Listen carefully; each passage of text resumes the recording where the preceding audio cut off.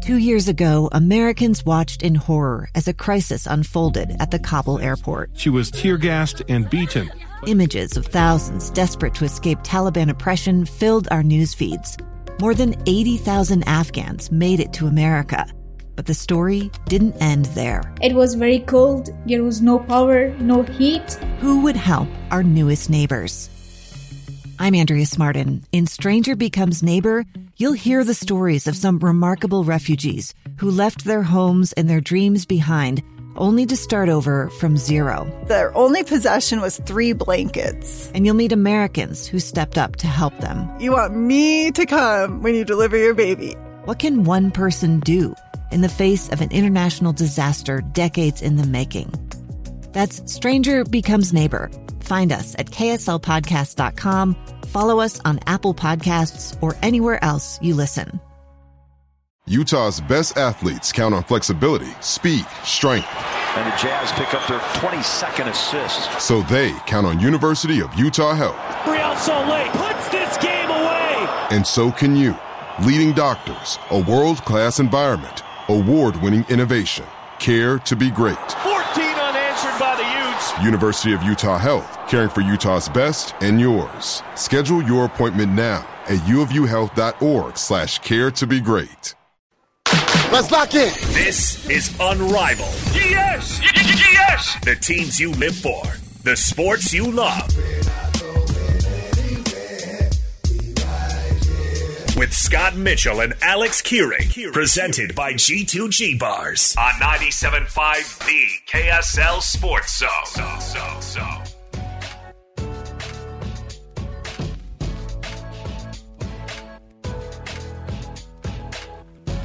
Happy Monday, everybody. Welcome on in. It is Unrivaled, 97.5 The KSL Sports Zone.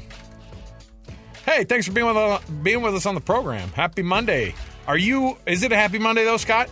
Come on. I don't know yet. How are you feeling about this 3-game Jazz losing streak? You know what I feel like about it? I feel like it's you probably are. You're Mr. Silver Lining guy. I'm actually grumpy about it. Oh, well, what? How can you be grumpy? I mean, are the cupboards bare or what? Because gosh. like so many guys out, so many guys gone. You got to get your program out just to know who's in the game. You're shaking hands, going. I never heard of that guy. Hey, great season, guys. That was fun while it lasted. Really appreciate it. And now it's on to. I think that was the most insulting thing I ever heard when I played in the NFL. What? My second year, we played in Japan. Why? In a preseason game. They were thinking about having a so when you went back Tokyo then, Warriors team. No, they had these games all over the place, and that meant we played 5 preseason games. So Dan Marino played a series. So I go in the second series in Tokyo, and Bob Golick. Yeah. Okay, Mike Golick's brother, right, Bob right. Golick. We're playing the Raiders. So Bob Golick, Howie Long. Bob Golick goes, "Who's in there playing quarterback? I got to get my program out. I've never even heard of who is this? I've never heard of this guy." And he's yelling it from the line of scrimmage as we're in the huddle. Like, had to have been the most humiliating. Dude, Bob, that was the worst dig. Yeah, that was the worst dig in the world. But listen, you ended up getting Bob Golick back in terms of being embarrassed because his thing that he's most known for is his stretch on Saved by the Bell. Yes. So if you go, what was Mike Golick known for? It's like not playing for the known to be a character. Yes, not playing for the 49ers. Who else did he play for? I'm trying to think. Wait, who'd you guys play? It was the Browns. No, it's the Raiders. Oh, that's right. So he was a Patriots. I don't know what he Browns was. and Raiders. Yeah. And Saved by the Bell. Yeah. See, you didn't think we were going to work a Saved by the Bell reference into the first part of the show, but I was challenged to do it. I'm all for it. Yeah, listen. Anytime you have to get your program out, that's a bad thing. It's just a bad thing. He probably knew, but that's a good vibe to go off of. I've never heard of this guy. I mean, if it wasn't me, that's funny, right? But it was me, and but it was you, and so you felt crestfallen, crushed, you threw 2 interceptions. Crushed. Yeah, it's crazy. Bob Golick doesn't even know who I am. Bob Golick had a freaking long career, man. Yeah. I forgot about that guy. But again, Saved by the Bell is what I know him most for. Okay. How would you like to have a career where it's like you basically were on the ground? Like you're on all fours the whole time. What a career. That old 3 technique. And the lower you get, the better off you low are. man wins, dude. Yeah. I got real low today. And they're like, oh, that sounds sad. No, it was a good day. That was a great day. That's how we won. All right, so here's what we're going to do. We're going to kick off the show. We got lots to jump into. Yes, the Jazz, quite a weekend in Oklahoma City. I bet David Locke loved it. I can't wait to hear from Locke on Wednesday to see how that trip went. And they play the Mavs tomorrow night, and you know what? The Mavericks are in a fight. And it was literally a fight last night with the Phoenix Suns because you saw Luka and Devin Booker getting in each other's face, and I'm like, my heavens. Well, it's a fight for who had the better trade. And then to roll up, right? And then Durant rolls up and he's like, "Hey, separate it out, guys." Kyrie's there, and I'm like, gosh darn it, these two teams have so many freaking superstars on Almost like the playoffs. Yes, which is what it's going to be. So I'm excited about that. Excited to see what the Jazz are going to do. Maybe the Jazz need to get in a fight with someone. What did we say? Get a little chippy. Jeremy, what did we say was going to happen during this road trip? We said 6 games. They're going to lose them all. We said they're going to go 2-4. I think was the most optimistic view of that. Or I thought somebody said 3-3. It was probably Scott. I think I said I wouldn't be surprised if they lost all of them. Somebody said a split for at least these two. So yeah. Well, no. You know what? Well, no. What I said is if they split the first 2, they can go 3-3. Dude. But if not, they're going to at best go 2-4. They're in trouble then. It weren't even close, bro. Because they're going to lose in Dallas. They're going to lose in Miami. Bad. Maybe they'll win in Orlando. Mm-hmm. Wonder if they go to Disney World when they're there. They do not. They don't. No. Mm-mm. No, they don't have time. Well, how do you know? Because they don't go to Disney. You know how it is. Downtown Orlando no one goes to downtown Orlando except for the NBA teams. Right. They show up to play downtown. I wonder where they actually stay in Orlando. They stay at the Grand Floridian at Disney World. I think you nailed it. Here's the thing: if you're a basketball player, you do not go to Disney World. No. You can't fit on any of the rides. Unless you're like John Stockton. No, I've already got if you look like John Stockton and you're about his height, you can So go. There's always that bar that's like right in front you're supposed to grab onto, but my knees go straight into that thing. And my kids are like, "This is comfy." And I'm like, "They barely got the thing to click over my belly, dude." So you're telling me it's uncomfortable for you. Okay. Oh, all right. Kids, you go on that ride. I can't even get on that one. Listen, I'll be at the bottom waiting for you. Let's kick the show off as we always do with the cut. Let's jump in right here. There we go. The unquestioned, undeniable, unrivaled, top sports story of the hour. Here's what made the cut. Ain't nothing like it. All right, the cut and our show presented by G2G Bars, all natural ingredients, no preservatives, plenty of protein. If you see a G2G bar in the store, just give it a shot. They're in the refrigerated section. It's your Associated Foods. Holiday Oil, Maverick. You know how Maverick has they got that little refrigerated, you get your string cheeses. It's a small island in a sea of sugar. Yeah. Oh, so they have one healthy little like. Well, you can get a refrigerated cooler area, but then and it has oranges. Right. It has. You can get a boiled egg. A boiled egg. But look up one level and just grab the G2G bar. No, and the G2G bars. That's what I'm saying. That's the healthy little section in. Skip the. Yeah. The rest of it is king size Reese's. Oh boy. Buy 2 get potato 1 free. chips. Yeah. And a lot of soda. Reese's potato chips. They do actually have them with the chips. Well, the Reese's and potato chips. So there's 2 different things. The big king Reese's and the potato Jeremy, chips. write it down. Reese's potato chips. Just put it down as an idea. It's already a thing, like Scott said. Is it a thing? They put chips in the cups. I'm saying let's get a powder of some sort. That's a Reese's peanut butter powder, like the Puffs, like the cereal. Put it on the chips. Got it, Chief. Yeah. That's a winner. Kind of like what is it? Salt and vinegar on your chips or barbecue? Yes, but this is like a peanut butter. Well, listen to this. Hold on, we have a whole thing we could do. The Cinnamon Toast Crunch Ruffles. Come on, man. That would be an amazing treat. Yeah, then you just pour milk on it and eat it as cereal. What are you eating there? This is cereal, Mom. Just some Ruffles. Those are potato chips, kid. So here's what we have. Oh, by the way, and also Trajan Wealth. Dunk them. Ooh, they'd go so soggy in 1 second. TrajanWealth.com is the website, your trusted local financial fiduciary, 801-899-7600 or TrajanWealth.com. BYU firing up spring practices today, and it's it's a really interesting place because I'm trying to figure out how excited I'm going to be. We had Jay Hill on our program on Friday, and these guys are chomping at the bit because when you have a brand new, whole side of the football, yep, defense has totally revamped itself with the coaching staff, and I think upgraded considerably.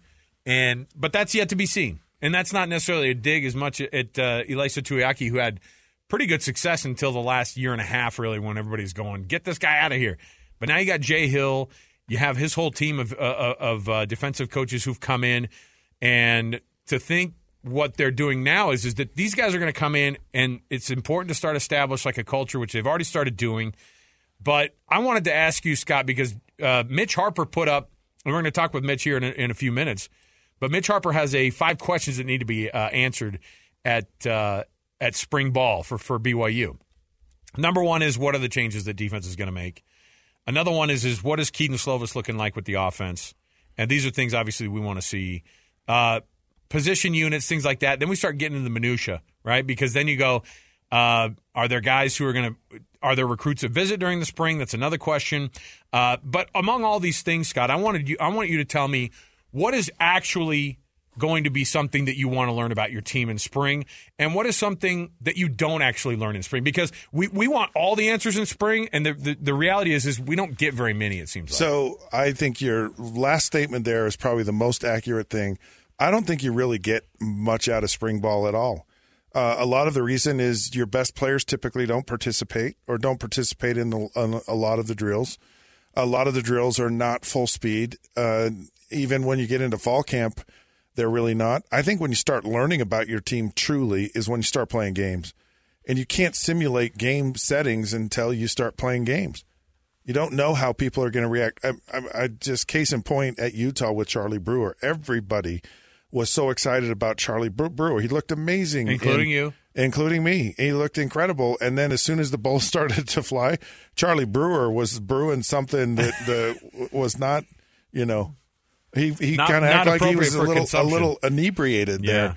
So it's hard. It's hard to figure all of these things out. I think the biggest thing you find out in spring football is who you have to go in the transfer portal and get. I really do. I think that's the biggest thing because it opens up again and you go, you know what? These guys, our whole defensive line really didn't look very good. I think if we put them all together, we might not have a guy. We need to go out and get some dudes. So they're going to be these dudes you're talking about. I'm not saying that's the case per se, but it's just you got to go after spring. You're going to find and what happens too. Some players go, I wasn't even in the mix. Like the coaches are not only what you're going to get, but what you're going to give up, and they'll have discussions with guys going, you know what, if you want to go, this might be a good time for you to go, and we would give you our blessing. So they rehab that conversation. I think all the coaches kind of said this during the first. As soon as the season ends, they kind of have these almost exit interviews with guys who are like, hey, listen, this is obviously not something that's working out for either side here. We need that scholarship. We'll honor it, but this isn't working out. And if you want us to sign off on something, to head to some team. So there are guys who Utah had Peter Costelli, quarterback, early enrolled and early exited. I mean, he didn't. He just said, there's no shot for me. I'm not going to play. I need to go somewhere where I can find an opportunity because it certainly isn't here. Well, but it's interesting too because you're going to have guys who might even have been okay when the season ended. Things are okay. Things are good. They feel good about what their spot is, and then that completely changes in spring again. They look and they go. I mean, maybe the writing isn't totally on the walls. What I'm saying for some of these guys, and then they get through spring and they go. And there are guys at other schools right now that have no idea that when spring ball's over, they're going to go, dude, I'm out of here. Well, I can't stand this new Keaton coach. Slovis, here you're talking about him at BYU. He came in and he supplanted the top recruit in the country who got injured, but, still he supplanted him. So things change in a hurry. And then he was supplanted. Jackson Dart came in and kind of took over the reins for Keaton Slovis. And then Jackson Dart ended up being supplanted. And the guys that's there now, he ain't getting supplanted. He's okay. No, he's not getting supplanted. But what you get in spring that's really hard, you don't know how good your pass protection is. You don't know how good your pass rush is. because you're really not going at a tempo that you can get the best idea. You can have some indication. You can get, you get guys learning the plays and the defenses and learning the calls and seeing, you see reps. It really is a lot more mental.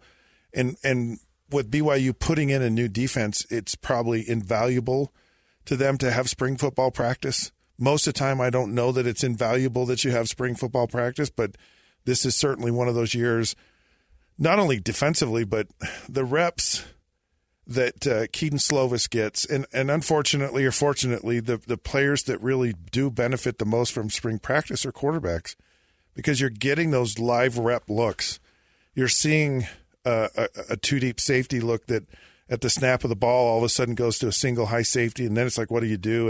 And you're seeing the live rep of that, and you start to figure out how to make decisions and how to slow the game down, and what are you seeing, and how, and start understanding concepts and where you're reading and what you're reading, and making reactions off of what you're seeing. And no one benefits from that more, I think, than a quarterback. One of the things BYU's done a really good job, I think, in the past is, whether it's been spring football and how they've practiced, or when they practice in the fall, they come out ready to go, like on game one.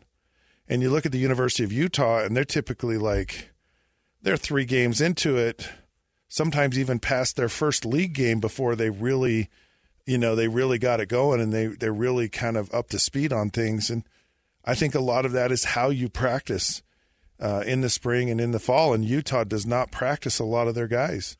Like, a lot of the top players for Utah will not be practicing in the spring. But when you're BYU and you've got all these new guys, it's like, heck yeah, we're practicing. So when guys come in and you think you're going to learn a lot about your team in the spring, you're not necessarily going to. What's the stuff like when's an actual time frame? Because it seems like that fall camp, and in BYU's case, and I'm sure a lot of teams are like this, where even if you're not just 100%, like these guys who are established starters, they're not going to play. Guys who are already recovering from surgeries, things like that, they're obviously not going to be there. They're going to have their sling on, and they're going to be waiting to get healthy through the summer here. But I look at this and go, there are so many things that you can learn, but it's mostly about a lot of the young guys. But I think in BYU's case, the reason it's going to be so much more exciting is because you have a whole half of the coaching staff that is brand new. And not only that, there's a certain energy that comes with that. There's a certain energy that Jay Hill brings on top of it. And these guys there are guys who are going to want to try to show off for these new coaches. There's another thing that I think you develop too, is you can develop depth, because you're going to give a lot of guys reps that they maybe don't typically have. Most teams, and I'm going to say most teams in the Big 12 Conference, if they're lucky to have 45 players on their roster that could be considered, if you can go too deep on both sides of the ball, so 22 and 22 is 44, right? Did I do that math right, Jeremy? Yeah. Yeah. So you're looking at if you have 45 guys on your roster, and most teams probably don't, that are really good, that's a pretty solid team. When you get into the Alabamas and the Georgias, where they probably have a whole entire team of really good players, so those guys that aren't on the too deep are just like, I guess I could stay here, or maybe I go somewhere else. But establishing depth is another part of what you can get out of spring football, because you give guys an opportunity, and all of a sudden they start showing up, and you go, wait a minute, hey, these guys are there. And that's one of the things you want to see. Are your guys going to compete? Are they going to really put it out there and really show up? I think a guy like at Utah a year ago, Money Parks, kind of upped his game, and Devon Bailey kind of became one of those emerging guys because of his, how he was showing up and getting the coach's attention. Because the coaches know we just want too deep. We really don't want everyone. We just want to, can we establish a too deep on our team? It'd be great to get more, but the reality is a lot of guys just don't pan out. And one of the things that Utah's done well, and I even think BYU's done a very good job of this, is they've kept players in the program. guys, when they go to these programs, kind of buy into it. You just don't see a lot of attrition. And I think BYU, maybe more so than Utah. Cam Rising is a transfer portal guy, but BYU's done a good job of transfer portal guys. They've at certain positions, they've really succeeded at that. And if you get those guys, so like Keaton Slovis, right? Mm-hmm. And you get them, and then you give them a chance to go into spring ball and work, and that where you pick up guys, and then you can, because that's another thing, is taking the guys you get in the transfer portal and acclimating them into your systems in spring ball. So when you go to fall camp, it's not day one, and you can actually kind of take it to a different level of how well they're going to play on the field if they've been in your program for a spring. It's a fascinating thing because we want some version of football. I'm not sure you really learn a lot though. Actually, no, really not. That's the thing is, like, I think the things that you learn, if BYU hadn't changed over their coaching staff on defense, you wouldn't get it wouldn't be nearly as much fun. But even then, I think you're kind of setting yourself up to go, we're going to find out a lot about this team and about this defense, and you kind of won't. I mean, that's something I'm going to ask Mitch about when we get Mitch Harper on, who's going to join us next when we talk a little bit about this BYU spring football that's coming up, but also BYU tonight facing off against St. Mary's after an abysmal start against Portland in their first round matchup in the WCC tournament last week. They are in the semifinals facing a very familiar semifinals team in St. Mary's. It seems like so many years that BYU has been in this WCC conference tournament, and they are taking on St. Mary's tonight. A number 17 in the country, St. Mary's, too. Maybe the best St. Mary's team we've seen in a long time. So, it's the story of an American held in a dark Venezuelan prison. Then all of a sudden, they all kind of lined up. They pointed their guns at me. And this is the point where I thought, I'm going to die today. I'm Becky Bruce. I spent a year working on Hope in Darkness, which now has more than 2 million downloads. Find it on kslpodcast.com or wherever you listen to podcasts.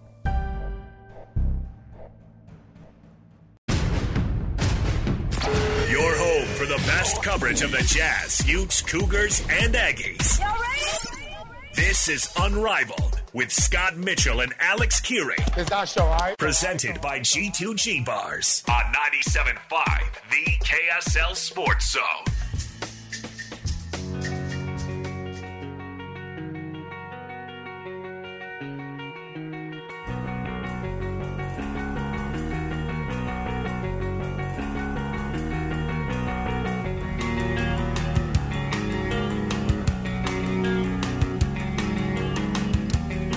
Welcome back. It is Unrivaled, 97.5, the KSL Sports Zone. Thanks for being with us. Spring is in the air. Spring football is definitely in the air. Firing up as BYU's getting going here on their spring, starting today. Spring football right now down in Provo. Very exciting stuff. Mitch Harper, our BYU insider for KSLSports.com, host of Cougar Sports Saturday on KSL News Radio, joins us on the program. What's up, Mitch? Hey, guys. Yeah, happy to be on first practice day of Big 12 living for BYU, so it should be fun. It's we were wondering about how, and we were looking at your article, the 5 things that BYU kind of questions you want answered for spring. What are the things that people aren't going to find out in the spring? Because I think we probably think we're going to know a lot after spring, but spring doesn't always give us that. I think what we won't know for sure is the key difference makers on the defense. I think we got an idea of who they are. Tyler Batty, I think, is going to be a leader. I think we're going to hear a lot about him in spring. Coaches really were impressed, the new defensive staff, with him in winter conditioning. So I'd say Tyler Batty is going to be a leader. Eddie Heckard from Weber State. I mean, I think Eddie Heckard is going to be a top guy from the get-go. I mean, I've said before on Cougar Sports Saturday, I think he might be the best cornerback in the 21st century for BYU. He's that good. He's going to be an instant difference maker and maybe a culture changer, his arrival alone. But, there's a scheme and everything like that. They're going to keep it vanilla. I mean, it's going to probably be a 4-man front, but there's the part of the base look. But you'll hear a lot of things about multiple and whatnot. So there'll still be some mystery to what we truly know about this defense, from scheme, from some key personnel because there's going to be a lot of jockeying for that here in spring. With all the new players, especially the quarterback Keaton Slovis and the defense, and getting all of that, trying to figure all of that out, and all these questions you've brought up about getting answers. What changes in maybe the out of the structure of practice? Are there different types of drills? Are there more team oriented things? What are some of the things that you anticipate BYU doing in spring football, and that they can do? Well, I think they're going to be, there's got to be a lot of teamwork in this spring, I would expect, because so much new with the staff, with the personnel. I mean, 37 newcomers on this spring roster that was released today. So many new faces. You got to get some teamwork. Spring ball is not as physical as it once was. The NCAA's made rules changes last year that really kind of tapered down the physicality that you can have in spring practice. But I think it'd be smart for Kalani and this staff to have a little bit more teamwork put into place, because there's so much more unknowns with this year's spring compared to last year, where you felt like you pretty much knew the top 44 from a personnel side. You knew pretty much where everyone sat. This year there should be more competition, because every roster spot is so critical with Big 12 affiliation and having guaranteed 4-year scholarships kicking into gear for the program on July 1. If players aren't living up to the new heightened expectations, they might have to be nudged out or whatever it may be, because you want to maximize your roster, all 123 spots, to have that depth necessary to compete in the Big 12. You talked about Eddie Heckard from Weber State. Ty Burke is a guy that's coming in after a mission finally, right, and out of Syracuse High School. What are some of these other – I know that Raider Damouni is also another one that's really everybody's looking forward to, came off his mission recently. So what are the ones that you're looking at and you go you just mentioned Heckard, but who are the other guys that you go, keep your eyeballs open on these guys? Yeah, Raider Damouni for sure. I think he could be maybe safety number 3, because I think Micah Harper's going to be there, Malik Moore. Raider Damouni could be that third guy, and paired up with maybe Talon Alfrey in the second unit. Raider Damouni has been a name we've heard about for 7 years in the BYU circles, and now he's going to finally go through a practice at BYU for the first time. He stayed loyal since he was an 8th grader. He's a big-time talent. I mean, Jay Hill was at Salt Lake International Airport waiting for his arrival. Those sort of athletes, that sort of deal speaks for itself, the type of player Jay Hill views Raider Damouni to be. So he's going to be someone to keep an eye on. I think that, some of the offensive linemen, Waylon Lapuaho, Paul Miley, instant starters, in my opinion, for BYU, but I'm really curious to see how BYU, how the chemistry on that offensive line. Aaron Roderick said that it's going to be a more athletic group this year. I think he's saying that because of guys like Lapuaho and Miley, what they can bring to this offensive line. I think they're instant plug-and-play guys. I'm curious to see if that does play out during this spring period. 37 new guys this spring. What's the breakdown of guys that are early enrollees, freshmen incoming? I know BYU plays the long game with the missions with a lot of players, but with these early enrollees, are there any guys that could have an impact on this team this year? I think it's someone that could be an impact player for BYU is Jaden Dunlap, another cornerback from Cerritos College, JUCO. He was a first-team all-junior college defensive back, kind of the lockdown corner at Cerritos. There's going to be competition on that other spot besides Eddie Heckard at cornerback. I look at Dunlap to come in and instantly maybe compete right away for starter reps. I think that, Gerald Guilford is really high on this guy, and his production, you watch him on film, I mean, he would take on the top receiver for any junior college team, and he did not give up any touchdowns. He had a lot of pass deflections, a few interceptions this year. Jaden Dunlap, an early enrollee from the JUCO ranks, I think is someone to keep an eye on. I think from a return missionary, too, early enrollees, I'm really curious to see, obviously Raider Damouni was a guy that I brought up moments ago. But, I'm curious to see some of these other players like a Zoom Esplin. You probably hear that name and go, who in the world? What is that? What's a Zoom Esplin? That is a first-team, all-name team already, though, in the Big 12. but just kind of a freaky athlete type guy. What can he do on the D line? They've also got a Weber State transfer along the D line who Kelly Poppinga told me is kind of impressed a little bit during winter conditioning. New Salais, and he's a guy that's on the travel roster. So many new faces, and so many of them are return missionaries. They gray-shirted last year. They've all kind of matriculated in, and let's see what they can all do to kind of compete and earn a place within this program. I think that's really kind of what makes spring ball interesting this year is with so many new faces plus Big 12 affiliation. Oh, and by the way, a quarterback in Keaton Slovis and Jake Retzlaff. There's a lot of intriguing storylines when it comes to BYU spring ball, and they got 15 practices to really start to shape what this Power 5 team is going to look like. Mitch Harper joining us here on Unrivaled as we try to figure out what it's going to look like in the spring for BYU football. I was wondering about the Keaton Slovis thing, too, because you wonder how much work that he needs to get into this offense. Obviously, when you talk about an entire new coaching staff on the defensive side, then you have Aaron Roderick and Fesi Sitake, who are obviously they're kind of hit the ground running. They're keeping this whole thing going, and that offense has a lot less work. It's about the pieces that are coming in to learn their system.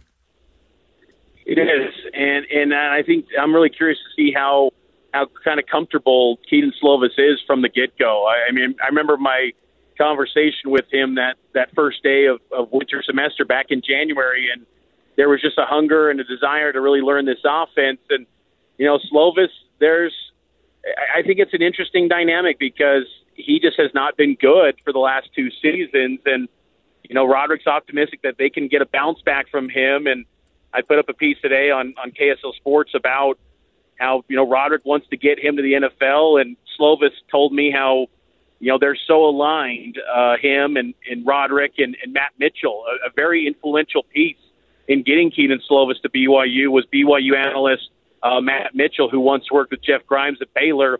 He's kind of a unofficial quarterback coach, if you will, a right-hand man to Roderick when it comes to developing these QBs and this offense in general. There's an alignment there, and there's confidence and optimism, but I want to see Slovis look really good. I mean, this is not like a freshman. This is a fifth-year quarterback. He needs to look great, and I think as far as like the ball placement, the accuracy of his passes, that needs to be on point during the spring period because the last thing you want to see is we're hearing low balls, like poor passes, poor decision making.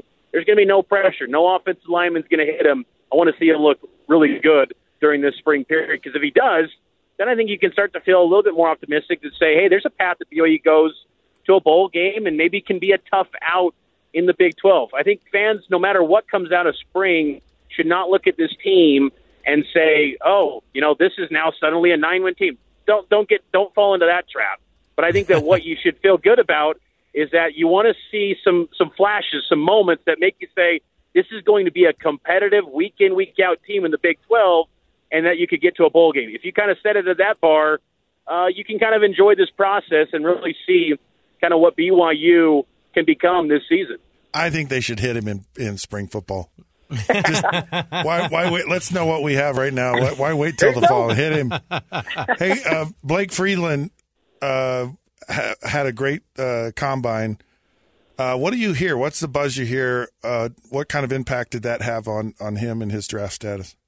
I think Blake Freeland's going to be a potential second-round guy. I mean, the thing is with Freeland, for the untrained, NFL draft nicks out there that were kind of learning about him for the first time really yesterday, it's like you go watch his film, and he wasn't giving up sacks the last 2 years on BYU offensive tackle replacing Brady Christensen, and Freeland's been outstanding. He's got good film, and what helps him too, unlike guys like Zach Wilson in the past, is that you've got great competition that he's playing.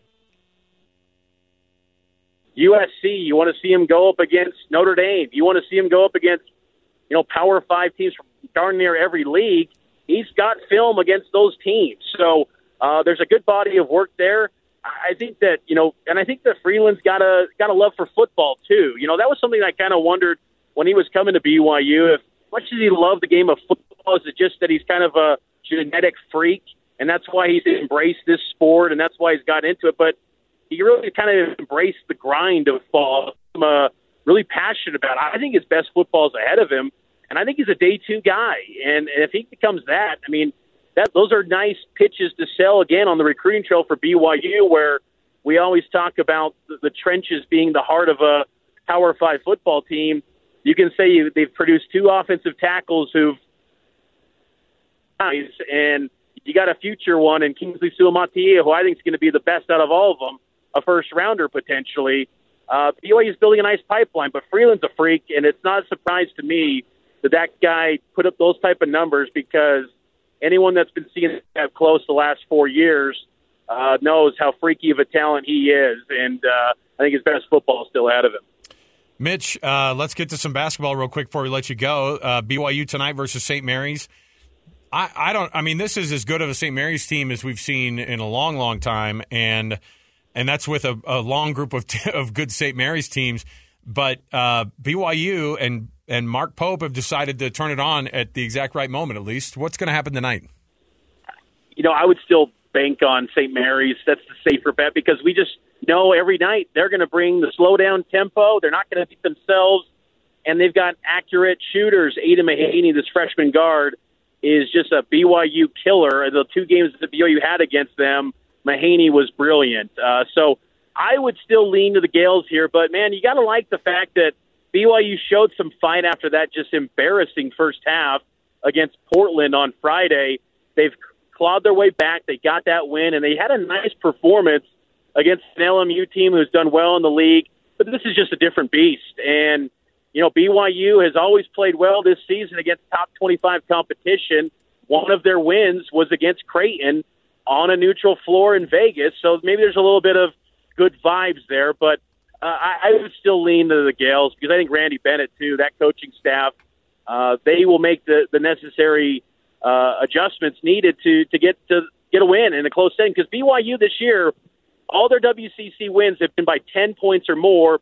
All their losses, except one, have been by 9 points or fewer. They can't win close games, and if you're going to take down the Gales, you're not going to blow them out. You got to win a close one.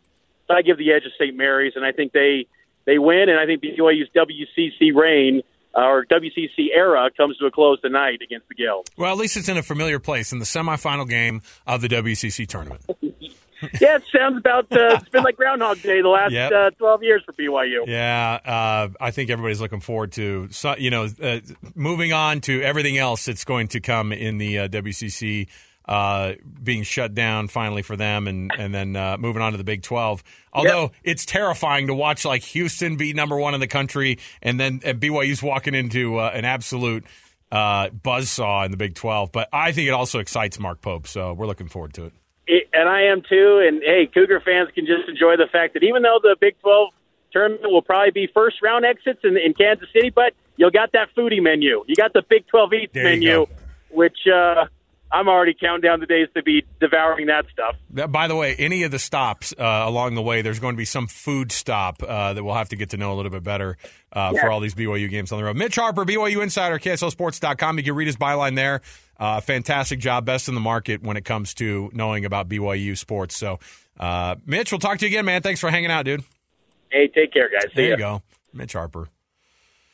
Hey, at least he just told you how it is. Tonight, the WCC tournament, to get an upset is very, very difficult against the St. Mary's team. So don't set yourself up for that. But it's still going to be a good one. We'll come back around the corner. We have our Weekend Warriors. Just tons to go on the program on a Monday. We always have so many things to get to. Jeremiah Jensen is going to join us at the top of next hour as well from KSL 5 Television. That's all coming up. Stay with us, 97.5, the KSL Sports Zone. Attention. This is Unrivaled with Scott Mitchell and Alex Kirry. Attention. With the access and insight on the teams you're passionate about. I love it, baby. Presented by G2G Bars. This is 97.5, the KSL Sports Zone.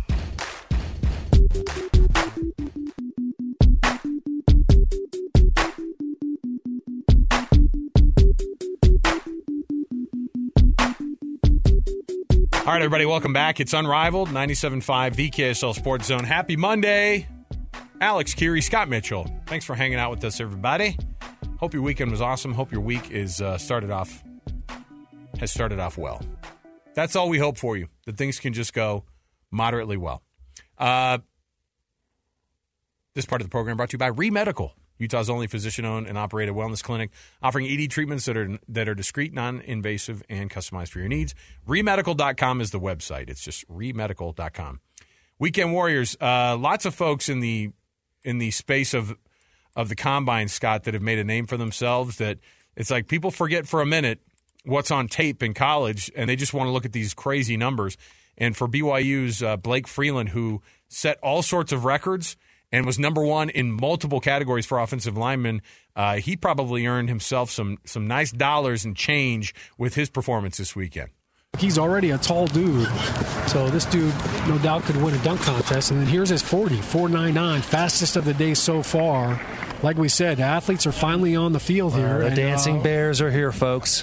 Oh, here he is. A little tail of the tape with Lane Johnson. How about the 10-yard split? Exactly the same. 1.68. That's pretty quick. 37-inch vertical. That's pretty impressive. What a comparison to a guy like Lane Johnson. My goodness. Lane Johnson, quarterback, moved to tight end, and then offensive lineman at Oklahoma. See, and that's basically the same path that Blake Freeland had. Yeah. So 37-inch vertical at 6'8", basically. They kept saying 6'7", but he was his official barefoot was 6'7" and 7/8. This guy's a freak, man. And he just earned some extra dough being having an awesome combine. They call him a dancing bear. That's inappropriate. That's just wrong. The dancing bears have showed up, everybody. Why do they always have to take a shot like this at linemen? Come on. When we talk to Mitch Harper, he's talking about second round. Someone gets Blake Freeland in the second round, they gotta steal, I think. I'm just telling you, guys like this are the guys that end up playing and doing well in the NFL. Long, lengthy, athletic. It'll be fun to see where it ends up for Blake. I think about the people who were. Jonathan Ogden was one of these massive mountains, right? He was just like an insane individual, right? But these are the guys you think of. Athletic individual. That's why these guys end up because you see how huge they are, and then you go because the dudes on the other side of the ball, amazing athletes. There was another guy at the combine, Daniel Fa'ale from Minnesota, 6'8", 390. Yeah. But again, he's like two people. He's exactly two people. Yes. Like this is, and when you saw him, and he's not just two little people, two 200-pounders. Right. Played at IMG Academy in Florida, and he's one of these guys too that teams are looking at and they go, yeah, I'd draft him. Just take a shot at the guy who's 6'8", 390. Come on, let's go.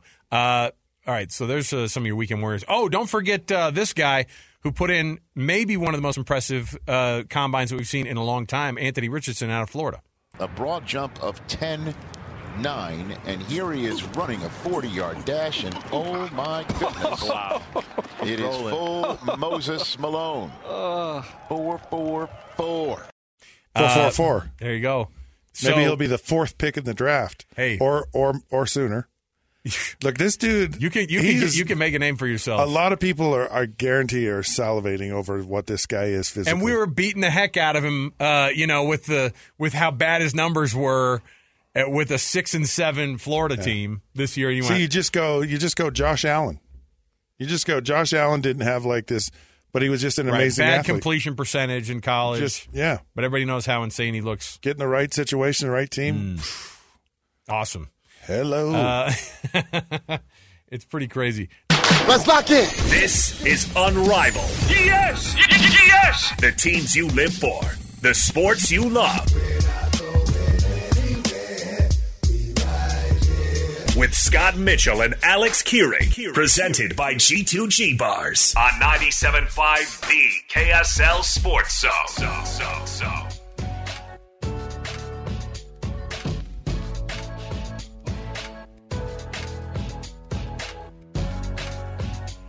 All right, everybody. Welcome back. It is Unrivaled, 97.5 the KSL Sports Zone. It's a Monday. Our weekend is in the books. And talk about a guy who gets all his good work done in the weekend. Not that that's the only place, but when he hustles, the sweat on the brow is on the weekends for Jeremiah Jensen from KSL 5 Television. What's up, JJ? I'm just chilling, just trying to enjoy my Monday. Now, you came in, and you're kind of our I mean, Scott's the silver lining guy usually, but then he gets a little grumpy sometimes.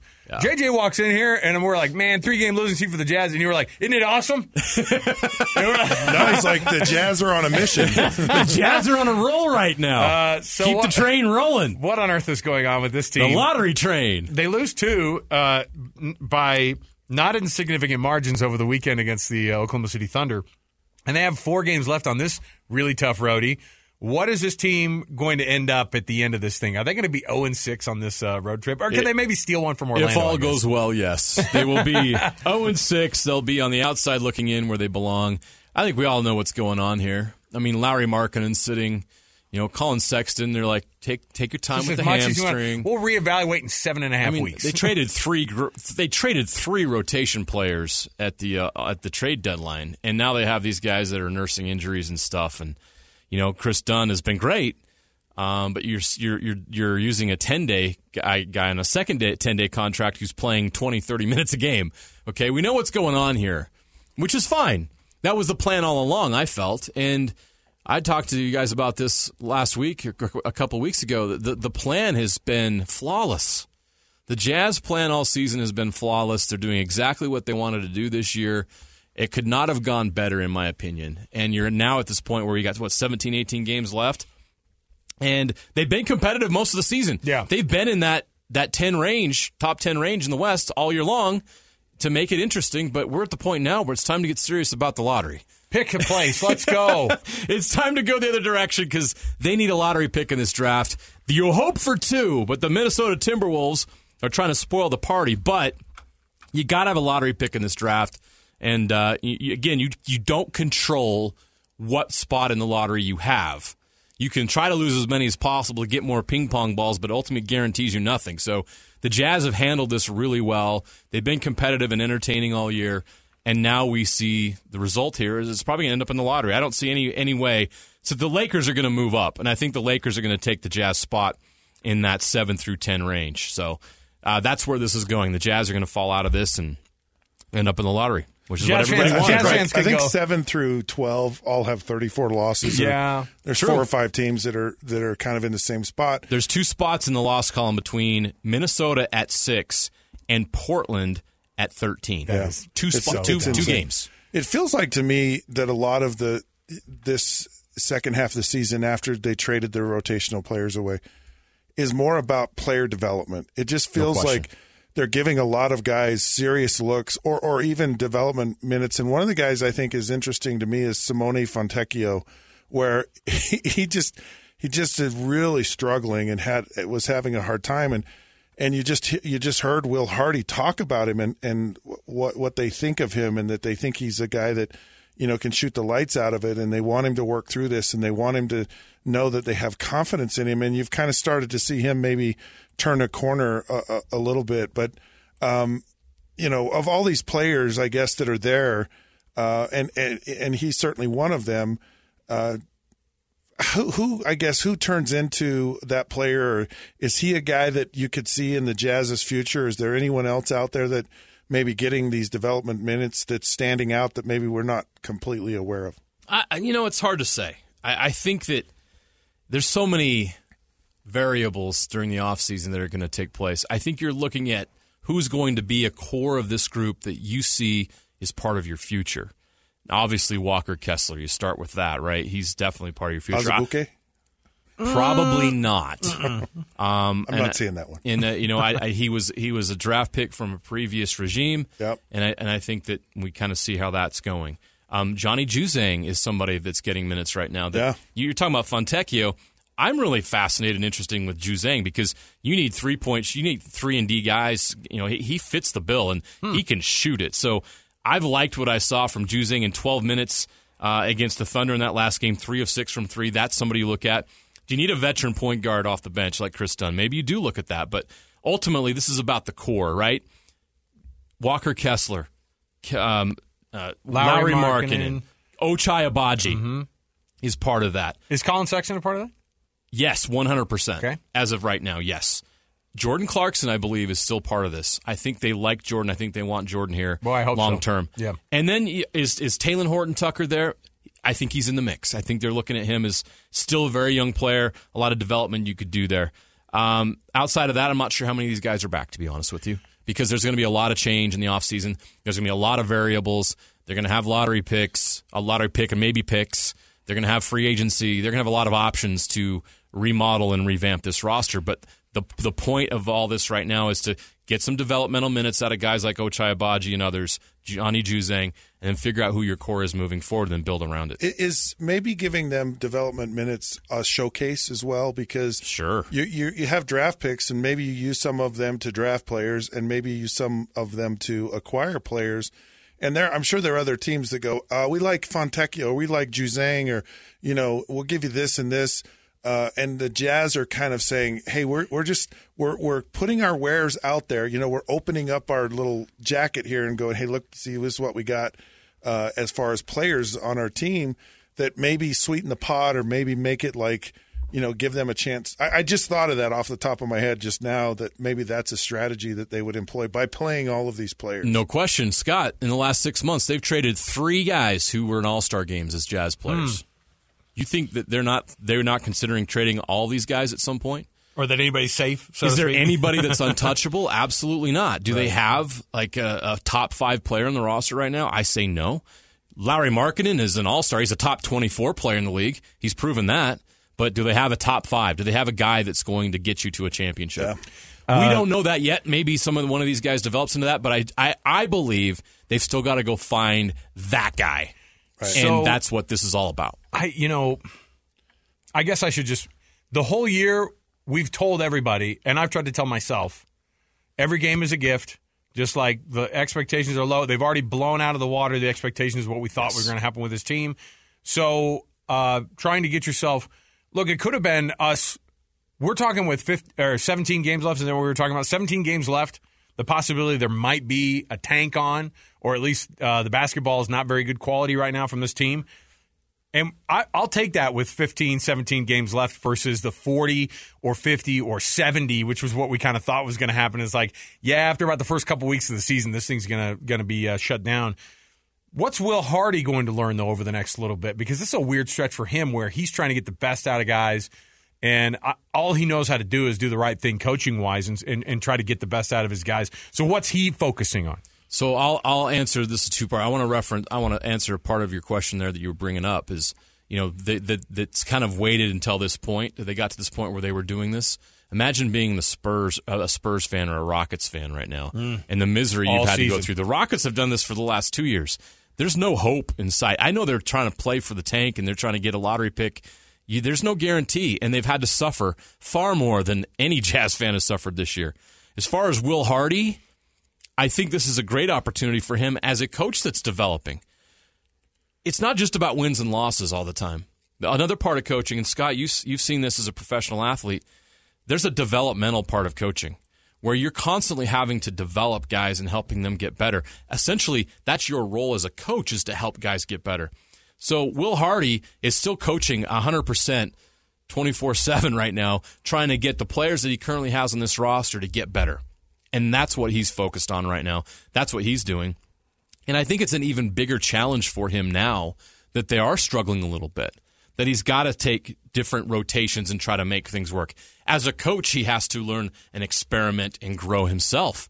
So there's a lot of ways in which Will Hardy is getting better as a head coach right now. There's a lot of ways in which Will Hardy is helping players on this roster get better right now that wouldn't have taken place otherwise. How many of these guys are getting rotational minutes that didn't even sniff the court earlier? Johnny Juzang? So now Will has a chance to take Johnny Juzang and he played 12 minutes last night. He can sit down with Johnny right now and go over 12 minutes of game film. Not just talk about the shots he made. What did you do defensively? And a couple what were you games doing when you didn't have the ball? Right. You know what I mean? So there's all these opportunities he now has to coach these guys in a different way that he didn't before when Mike Conley and Malik Beasley and Jared Vanderbilt They're probably here. coaching him.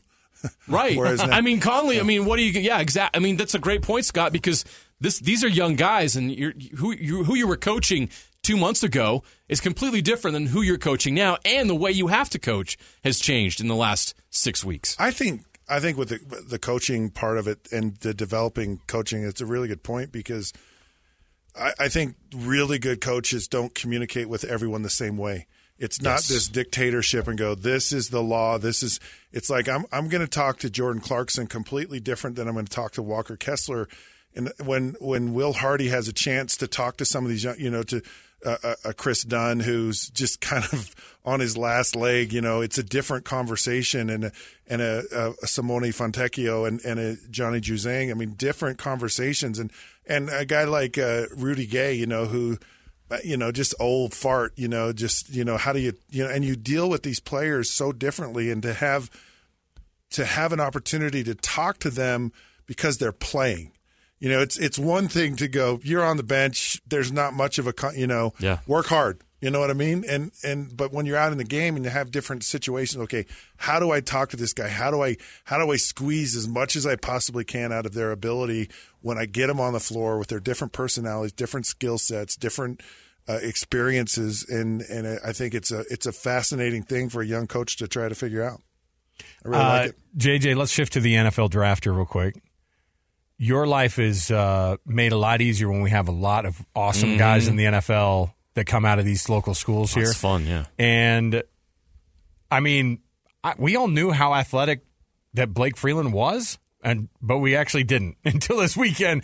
Like, I think that the surprise of, just to have the numbers that he did was just insane, and going through all of them is even insane. But the 37-inch vertical, or the sub 5.400 or sub 5.40, the broad jump, which was better than almost everybody. It was incredible. But isn't it insane too that the combine can take you from a guy who's like, 4th, 5th round guy, now he's a 2nd round guy for a lot of projections.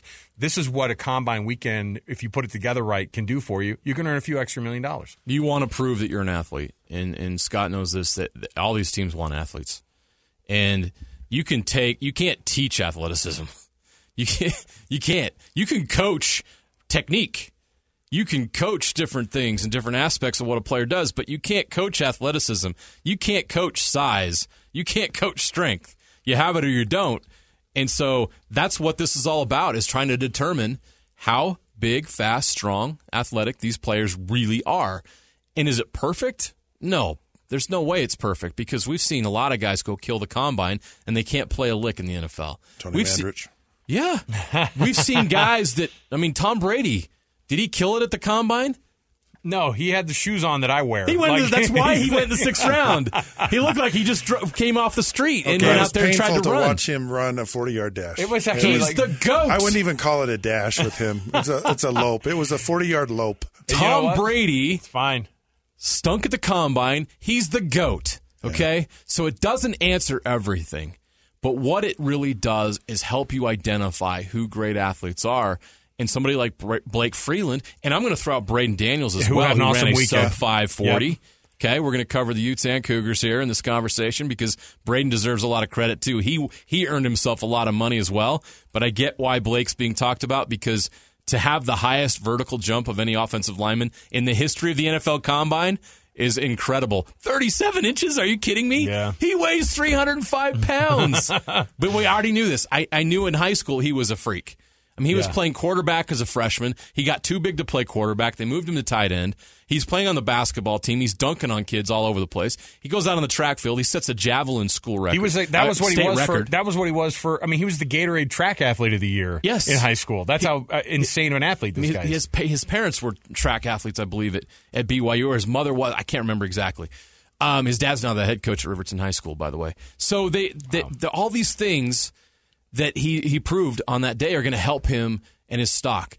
Now, the NFL team, Blake's obviously here's the thing about Blake, and this is fair criticism, is he still has a long way to go as an offensive tackle, as a football player. And he hasn't even scratched the surface of that. But he has the athleticism that all these teams can work with, that they're going to say, okay, you have a lack of experience playing the game at that position, but you're a freak. We're going to take our time and invest in you, bring you into our system, and we're going to help make you what we believe you can be, because athletically, you are gifted. I've seen some. So the Ja Morant situation is wild. I just saw the new nicknames that are floating around Twitter. Oh no, Ja Wick. Oh no, and my favorite, Ja Warrant. Ja Warrant. Oh man.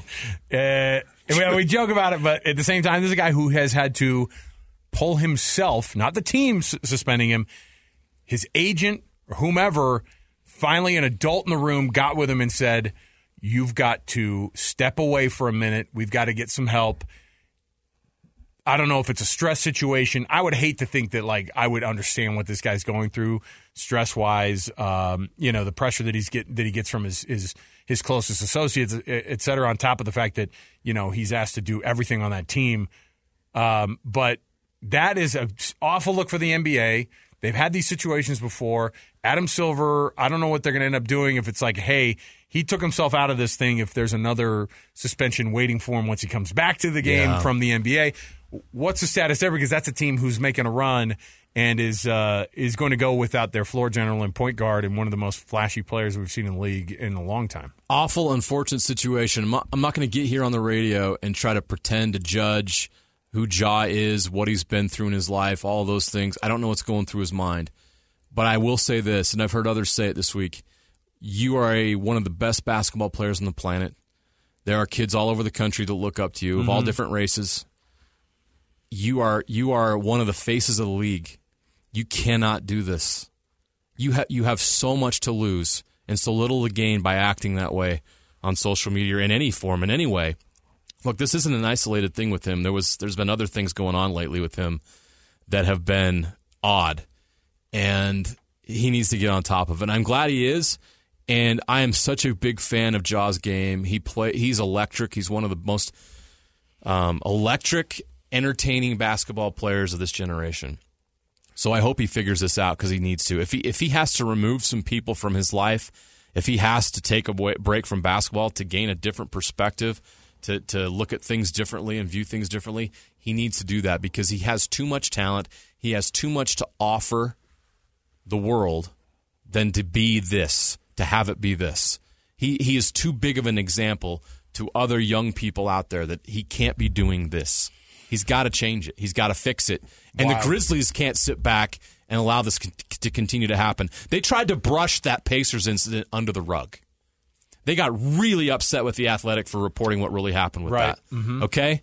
You tried to brush this under the rug. Now they're finally dealing with it. They should have dealt with it when they heard that was happening. Well, unfortunately, they played a role in this too. They've enabled this situation. There's a lot of people that have enabled this, and somebody needs to step in and tell this kid no.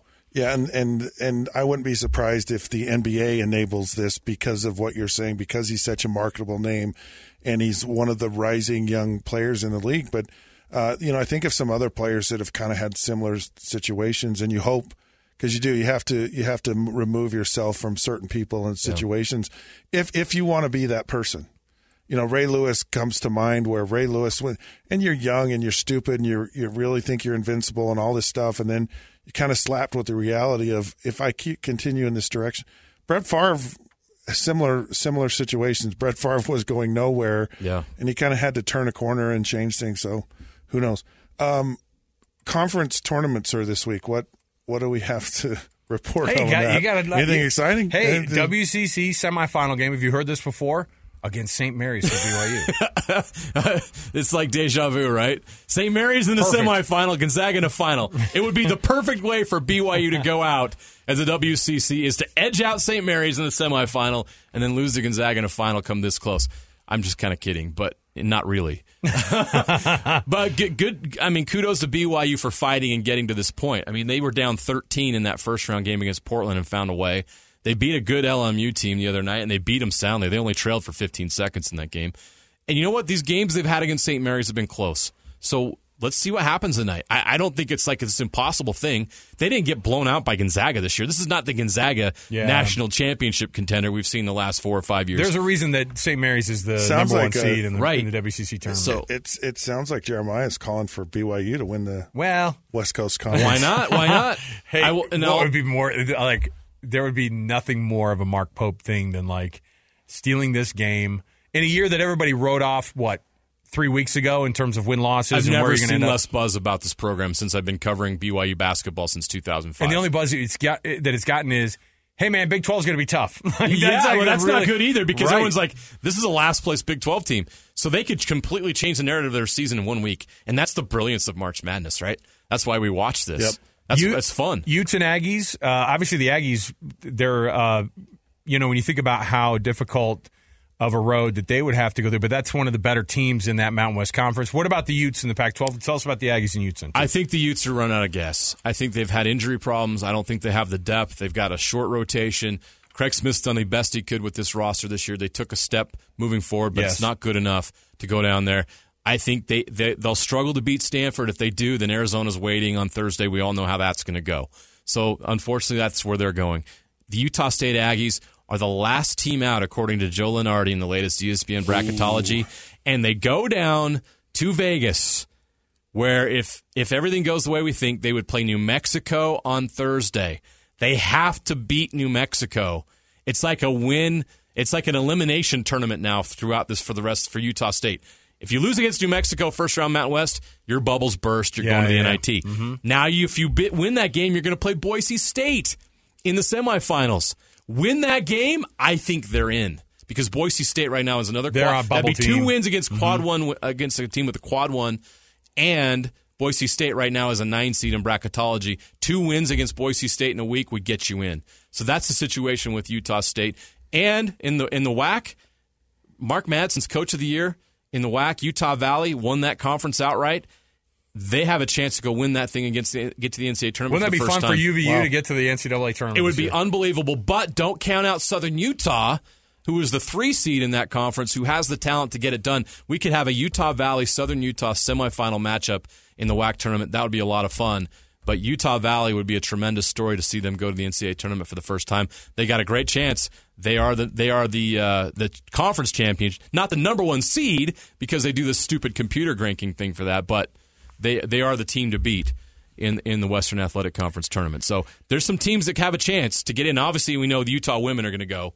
Right. We wait until Selection Sunday to find out where they're going. They're going to host and probably be a 2 seed. JJ.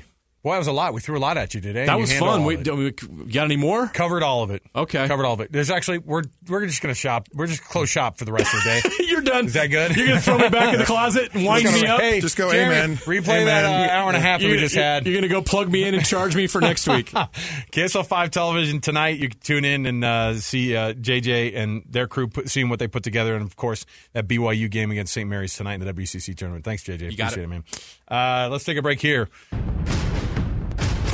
Your home for the best coverage of the Jazz, Utes, Cougars, and Aggies. Y'all ready? This is Unrivaled with Scott Mitchell and Alex Kearing. It's our show, all right? Presented by G2G Bars on 97.5, the KSL Sports Zone.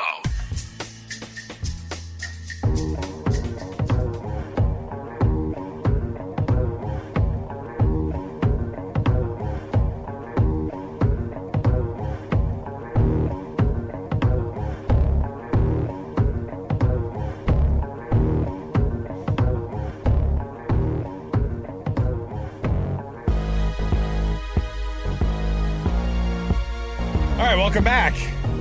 Here we are. Scott, when we last left our audience on Friday, the drama that was unfolding in the Pac-12. Boy, John Wilner and John Canzano, they just...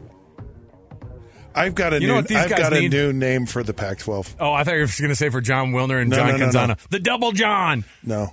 What's the new nickname for the Pac-12? The new name for the Pac-12 just hit me. It's the OWN Conference, as in the Oprah Winfrey OWN Network. Yeah. You get in the conference. You get in the conference. Hey, you get in the conference. Look under your seat. Everybody gets in the conference. You get in the conference. Everybody come join the Pac OWN Network. Listen, look under your seats. There's a Pac-12 invite.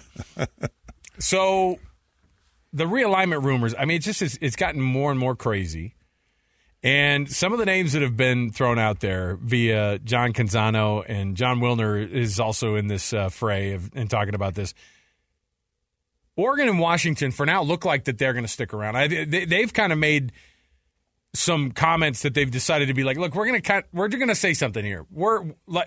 They've actually told some sources, hey, we are way in. We are absolutely in the conference. But adding other teams. We thought about UNLV, Fresno State, even Boise State were thrown out there, and those have been said to just be no's, okay? Is it because of their AAU status? Scott, is that the academics? That I thought it was AAU or AARP. AARP. I don't know why people are still going, well, Boise State doesn't have the academic qualifications. It has nothing to do with cares any now? academics. The Pac-12 is like, we want there to be extra zeros next to our contract. We don't care. Television. Come on, man. No one moves the needle with television. So the names that have been thrown out there now are along the same lines that we've heard before. San Diego State. SMU's been thrown out there.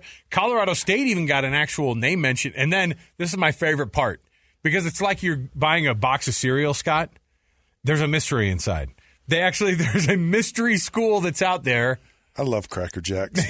Mystery school. That. Oh, I got the encoder ring. I didn't even like I just dug to the very bottom just to get the price.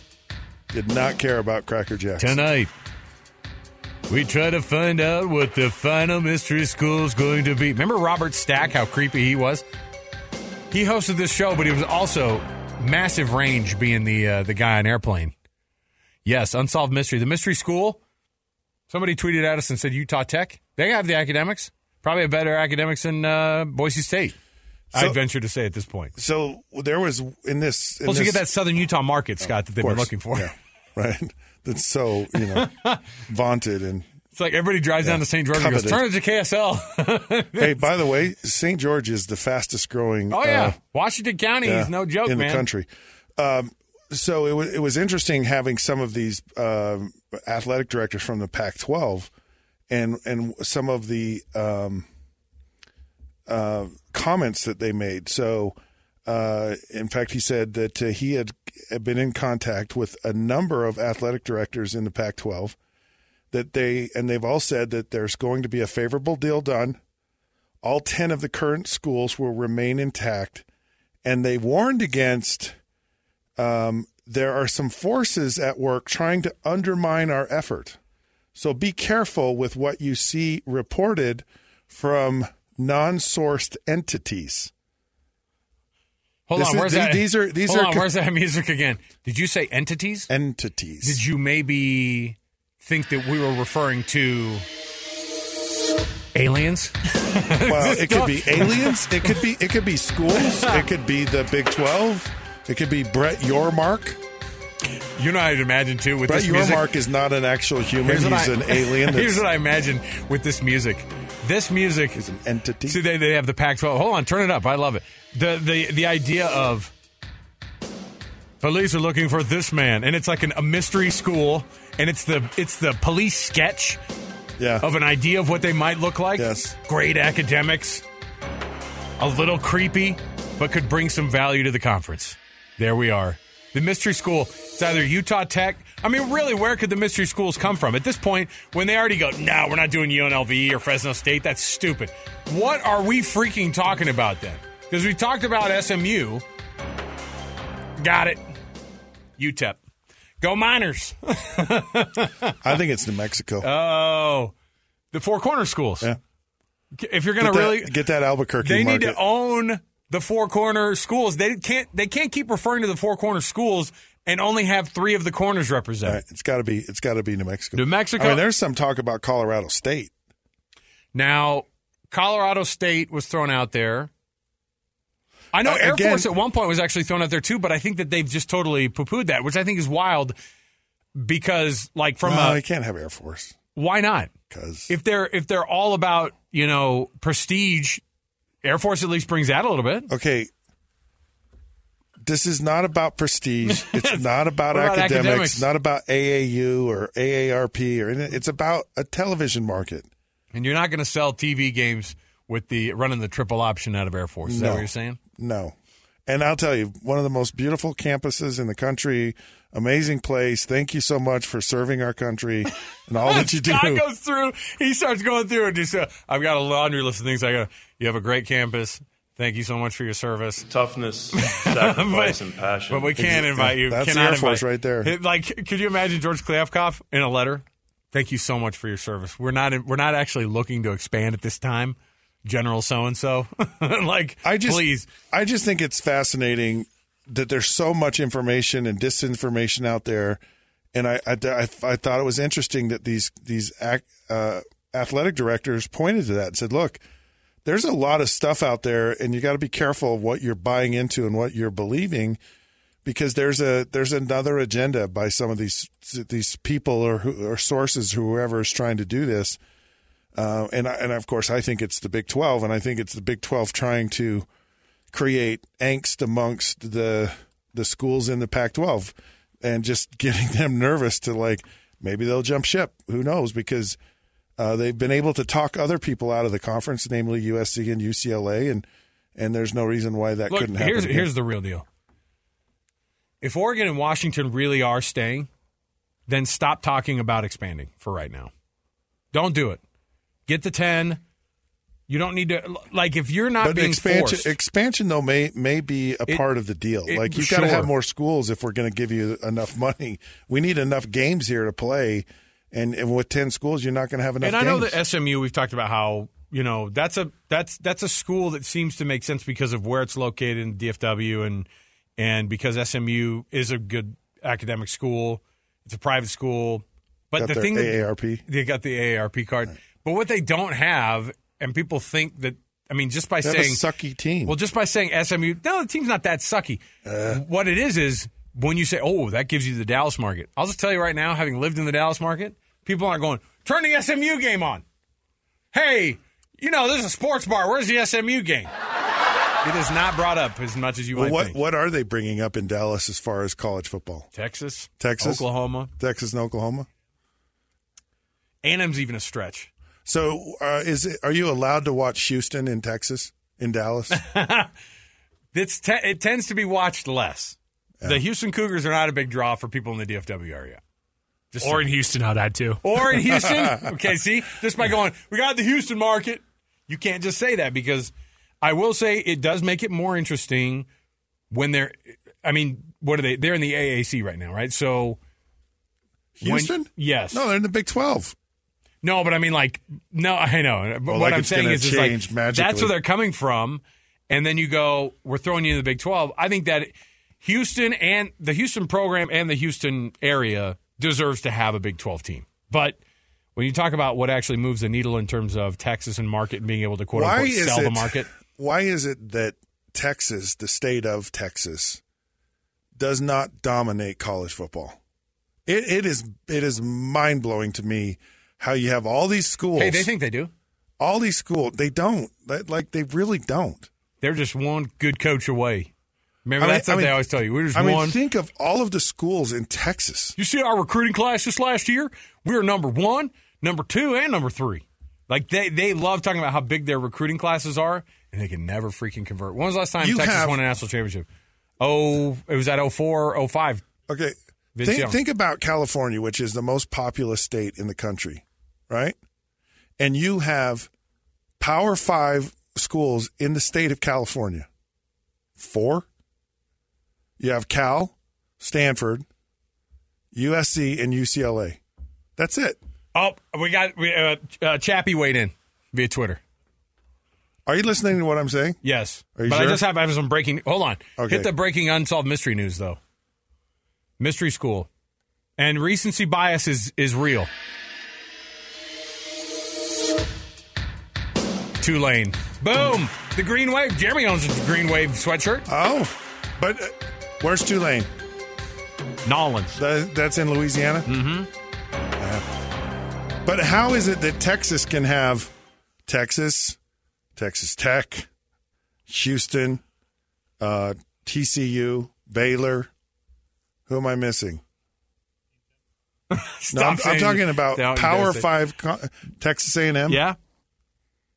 UTSA at some point, probably in the future.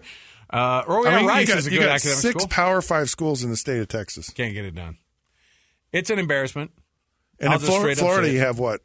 Yeah, Florida State, Miami. They should have more.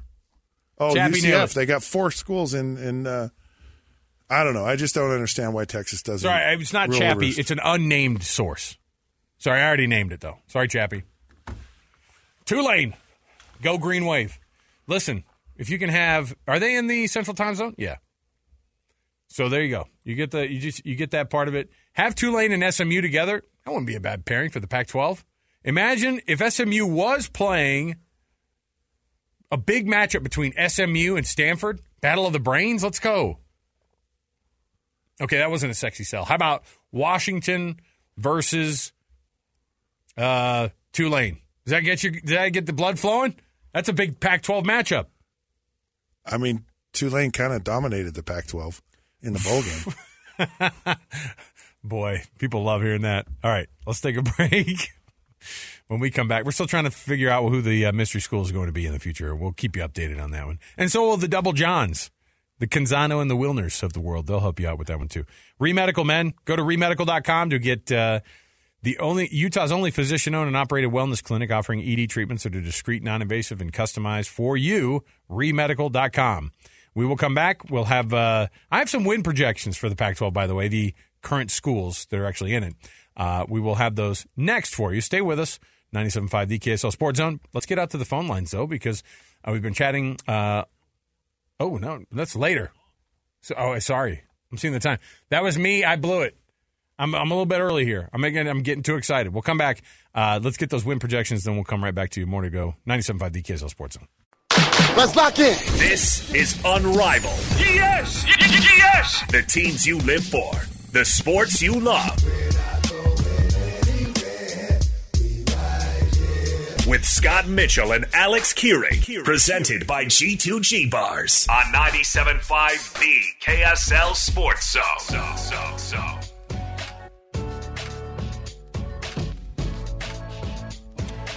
Hey, welcome back, everybody. It is Unrivaled, 97.5 the KSL Sports Zone. Alex Keurig, former NFL quarterback Scott Mitchell to my right.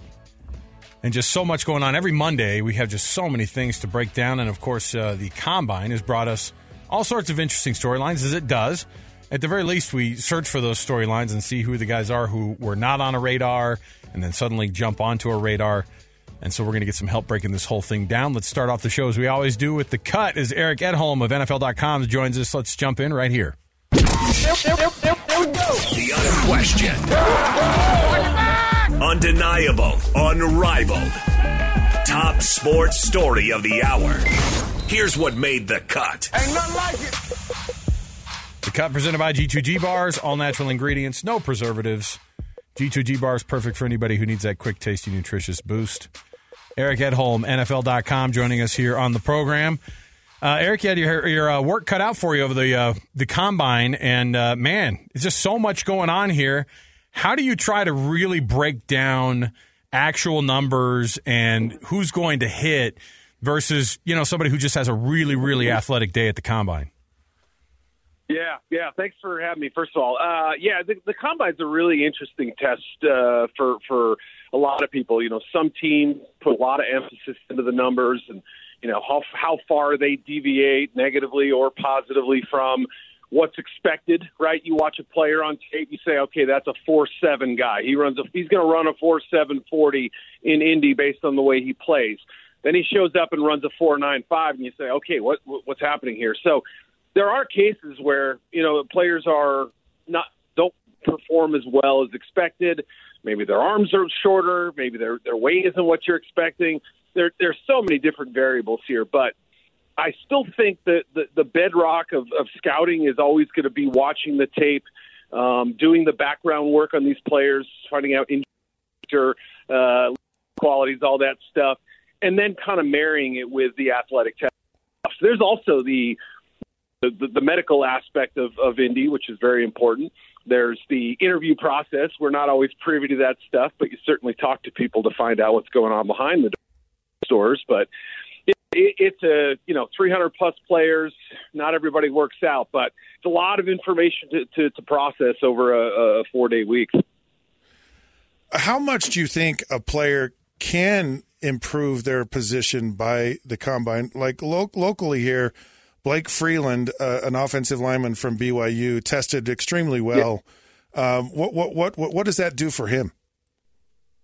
In his case, that's a great question, too, because he was one of the standouts of the weekend, I think. And, in Blake's case, I was down in Mobile for the Senior Bowl, and there were some reps where you felt like, the defenders got the better of him, and there were times when you thought, okay, he's got some work to do. But I think there is a sort of sense with him that he's got some untapped potential. He's got the agility to kind of, mirror rushers and, fluid with his movements. Boy, I don't remember seeing too many guys his size that moved as well as he did. Colton Miller a few years back, who plays for the Raiders, I think it was 2018, showed some similar skills and ended up being, I think, the 16th pick in the draft. I don't think that's where Blake goes, but the point is, I think, in the case of a Colton Miller, it really helped his stock. And so with Blake coming off, some tough one-on-one reps in Mobile, finishing, I think, the week strong down there, and then kind of bolstering that with his performance at the Combine, it reinforces the idea that this is kind of a rare specimen. I mean, you don't find too many guys his size that move the way he does. So the teams that, run those zone schemes and ask their blockers to get out to the second level, he's going to be a perfect fit for that. And a lot of teams have adopted, offenses that use those qualities. So I think, he's still got a lot of opportunities to do very well for himself in the draft. You never really know, but it wouldn't shock being a day 2 pick in rounds 2 or 3. We were discussing also here locally because these guys, you watch them play and you go, I don't know how these guys aren't going to get picked by a team. They're just like, they're right. good, they're good guys, they're athletic, all these things kind of add up, and you just hope so much for these local dudes who've put in so much time. Braden Daniels from Utah is one of those guys that had a really big weekend. There are guys like Clark Phillips who, it's an interesting thing too, because there are guys who show up at the Combine and it's like, hey, look, I'm not going to do anything to ruin my chance here. I don't want to get hurt, or I even have even a sliver. I'm going to sit this thing out and kind of keep myself. So here from the state of Utah, either Utah, BYU, Utah State, or whomever, who are the people who stand out? You go, those are going to be the guys locally that are going to go the highest. Yeah, I mean, Clark Phillips had, some tremendous moments in college. His size was always going to be an issue. He measured in at 5'9", 184. That might have been a little smaller than expected on the height side. And, the lack of length, I think his arms were just over 29 inches, if I recall, off the top of my head. So, that puts him on the smaller side of corners. However, he's been a good football player, too. We've seen it. The Rose Bowl, obviously the big performance, in 2021, or the 21 season, I should say, came back strong this year and lived up to the billing. It's hard for defensive backs who, come in hype to sort of match that, but I think he did that. So, for teams that aren't as hung up on the size, or if they project him inside to the slot, they're going to still see an active playmaker with great instincts. A really good football player can help your football team out. And, teams that may be a little more rigid on the benchmarks for height and weight and length and all that, he may not be a great fit for them. So he's not going to be as high on their list, but I think he'll do pretty well for himself. It's a great year at corner. That's the one thing that scares you, is that, there are more options to that position than there are in a typical draft cycle. So, if you come down to splitting hairs, hey, we could take the guy who's got a little longer arms, or he tested a little bit better in this drill, that sort of thing. Maybe he loses one of those head-to-head battles, doesn't go quite as high as expected. But, like we said with Blake, I think day 2 is a very realistic possibility for Clark. Braden Daniels, quick story.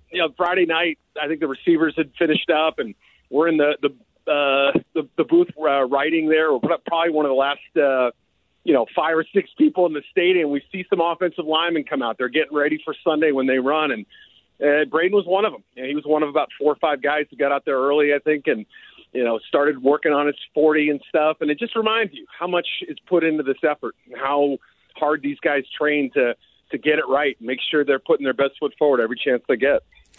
So I was drafted in 1990, and it was the first year juniors came out. And so they had a special draft. They had a Willie, what's his name? I don't know who you're trying to talk about. A Farm Aid concert. So they couldn't. Oh, Willie Nelson. Willie Nelson. So we had to do our combine at the Colts facility, which they didn't have indoor facilities, and so we were all out in a 30-mile-an-hour wind trying to run 40s, and it was just miserable. But one thing that was the same from Scott's draft is the same thing that happens now, where it's like, "Hey, kid, you're probably a first or second round guy," and then you see yourself start slipping a little bit, and you're like, "Oh my heavens!" Is there somebody who's like that, Ed? Who's like they're going to slip down that draft order, or could potentially see that slide? Yeah, based on what they did at the combine, you mean? Yes. Yeah, I mean, it's tough. There were a few workouts where you said to yourself, "Boy, that's a little bit surprising." Or I'm trying to think of. There wasn't anybody that I don't think there's anybody that. Remember a few years ago when Orlando Brown was drafted by the Ravens? Mm-hmm. There's this big, massive offensive lineman. He's the son of a former Browns and Ravens player. Well known. He becomes, played at Oklahoma, goes out there, turns in historically low times, and he became kind of the butt of the joke, and he lasted till the third round. This is a player who was mocked in, the mid-first. And guess what? Orlando Brown ended up getting, a second contract and ended up being one of the top offensive tackles in the league and played for the Chiefs and won a championship this year. So, sometimes we do overrate some of these workout numbers and say, "Oh, this guy didn't do very well," and this is, I think what it should do in a perfect world is if you see something that is out of whack, you go back to the tape and say, "What did I miss? Why did my eyes not tell me what I thought they were going to be seeing?" Basically, this player should be running this, or this player should do this kind of a number in a drill. So, yeah, I don't know that there was anybody that really, truly put up numbers that made them undraftable or knocked them down 2 or 3 rounds. But the biggest thing I would say was probably a couple guys who got hurt on Sunday. Andrew Voorhees from USC, out there in Pac-12 country. He's obviously a well-known guy. He's played for 6 years. And, him suffering a torn ACL during the drill is just a really tough blow for a very good football player. So he undoubtedly was hurt by it. There's going to be a couple more who might not have interviewed very well, or there was some medical information, red flags that were brought up. So the workout numbers can sometimes crash your stock, but I would say it's more often that it's injury, character, or some other factor that comes out there that ends up having a hindrance. Yeah, so getting back to my point about when I went in the combine, no one prepared for it. Like, you had no idea what you were doing, and so now so many guys are ready for it. And when you're talking about Braden Daniels, I mean, these guys go and train, for months and months on how to run a 40-yard dash. And, you have to wonder sometimes how much does that correlate into being a really good football player. It's like they train for the mini Olympics, but not being a good football player. The guy that's really interesting. Sorry, go ahead.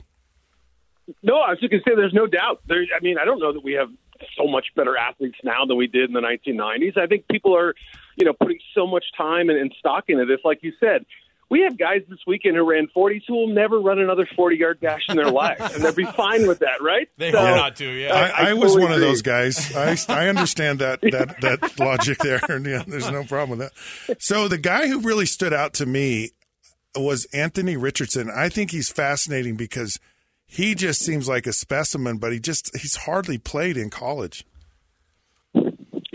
Yeah, it's funny. I got a lot of heat. Now, granted, I just started at NFL Media back in July, and I think it was somewhere around August 1st that I put out a piece, and they were basically saying, who are some potential candidates for the first round next year. I forget what the exact, title of the story was, but it's basically putting myself out there. Who's going to be the top draft picks? And some of them are pretty obvious. I think we kind of knew, some of the top guys. But I put Richardson on the list when he'd had, I think, 66 pass attempts to his name. And, I felt a little nervous doing that because we didn't really know. All we saw was this ball of clay who was incredibly talented. And if you could mold it in the right way, you could have something truly special. And, truthfully, this season was a little bit uneven from him. I mean, the first game he tore up Utah, as you guys know. I mean, you don't have to remind us of that, please. I'm sorry, I had to bring it up. It's a bad day for Scott in the swamp.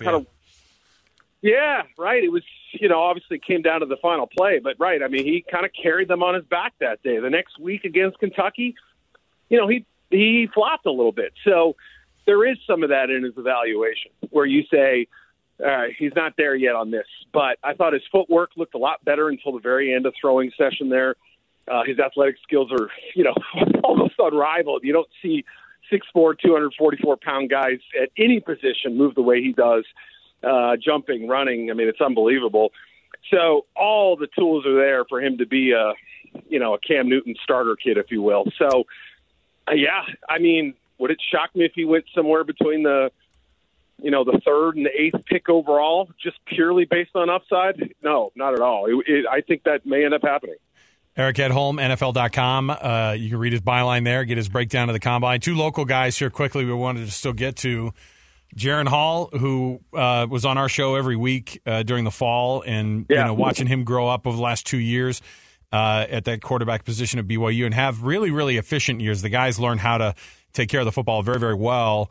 His numbers are always pretty decent. How was his combine? And then Dalton Kincaid also we wanted to hear about. Yeah, now with Dalton, obviously, the injury, not being able to perform in Indy, I think, we talked to him during the media session and stuff, and you could tell he was kind of itching to get out there, but playing it safe, which I think is a smart move, waiting for the pro day to work out. From what I understand, he's very well regarded.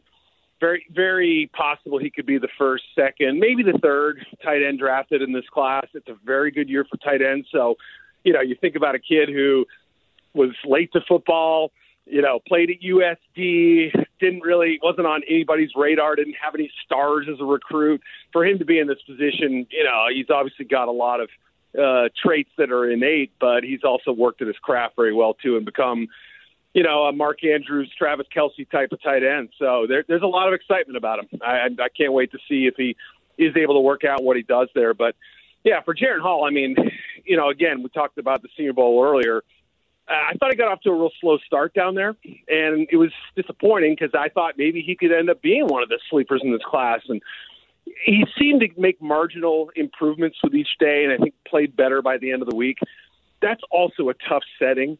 I went down there, 12 years ago now, 10, whatever it was, and watched Russell Wilson struggle and didn't feel like, and I liked Russell Wilson coming into that, even with the size questions that were there, but I thought, well, I don't know. He just didn't look comfortable all week, but it's so tough for the quarterbacks. They get thrown into these unfamiliar offenses with unfamiliar receivers, unfamiliar coaching. It's really especially tough for them because they're always going to be looked at as the leaders. But his touch, his deep ball ability, his athleticism, all very interesting. And this is a QB class where it's very top-heavy. You have the top four, a couple guys in the middle, and then it's 5 or 6 quarterbacks all kind of jockeying for day 3 positioning, I would say. And I think he's in that mix. I think he's done enough. He's had a good body of work in college. The age is going to be an issue for some teams. But if you're athletic and have a quality deep ball and you can throw with touch down the field, teams are going to be interested. So, I look at a team like Seattle, just signed Geno Smith 3 years. Would love to have somebody behind him ready to go. That's a team that would make sense to me. There are other teams out there that have that same situation where, okay, they've got a starter in place, but what about 2024? What are we going to do then? We'd like to have somebody to develop. And I think, his experience is going to help him a lot. And I would say round 5, round 6, if I had to guess. But, yeah, I mean, he's definitely put himself in that draftable range. Eric Edholm, NFL.com. Now you guys are way under pressure. You've got to start putting out the way too early, 2025, 2026 drafts because you just get them too right even the year before. Or we just go so nuts for these insane lists way too early on these guys, and we don't know much about them. But I'm excited to see how these guys all roll out. That's probably got to be an exciting part of your gig is to just be able to go, look at this guy. We didn't think he was going to do much, and there he is. Or we thought the world of this dude, and they ended up falling off the face of the earth. So we appreciate it. We love getting that read on there. NFL.com. Eric Edholm, thanks for being with us, man. Yeah, draft writers, political writers, we're always getting way too ahead of ourselves. Thank you, guys. You bet. All right, we'll take a break here. Here we go. Go get it. Let's go. That's it. It's time for the unrivaled NFL Roundup. Premium grade A NFL news from a former NFL quarterback. And the other guy on 97.5 The KSL Sports Zone. All right, everybody, welcome back. It is Unrivaled, 97.5, the KSL Sports Zone. Alex Curie, Scott Mitchell. We chatted a little bit earlier about the Combine, and I'm still trying to figure out, and every year I do this, I tell myself I'm not going to take, it's like if a guy wasn't great in college and you didn't like the stuff he did in college, but then suddenly we're supposed to love him, Scott, after a weekend of like some good throws. Zach Wilson was good in college. I mean, he was good that 2020 year at least. But it was that one throw that you were always like, beware. Well, it wasn't just the one throw. That one that everybody remembers, though, is that one from his pro day in Provo. No, I understand one throw wonders. I get that. And that's a thing. It is a thing. And it has happened before, and it will continue to happen in the future. And a lot of it happens just because when someone shows an ability to do something maybe no one else can do, then everyone gets enamored with it. We're in the Patrick Mahomes, look one way, throw the other way, throw, you got to call it way off balance. Off platform. Yeah, I'm not going to do that. Mm-hmm. I refuse. But when you get into that kind of buzz, you're looking for that next guy. That the NFL is all about a copycat, that next guy that looks amazing and great. So, yeah. We're quick to forget. Like we're just. I think Anthony Richardson might be the Zach Wilson of this draft. Now that's interesting but you also were pretty quick to mention too when we came in today. You were like, but the dude's a freak. The guy did. He is. He looked ridiculous. He looked a lot better throwing the football. See, that's what I look for. He looked a lot better throwing the football than I expected him. Like he threw some just beautiful deep passes. And he threw when he threw deep outs on time, out on time. He wasn't waiting for the receiver to come out of the break. I thought he had. Everyone said C.J. Stroud kind of has solidified himself as maybe the number one quarterback. The number one guy. But man, I'm telling you, some folks at the Combine fell in love with Anthony Richardson.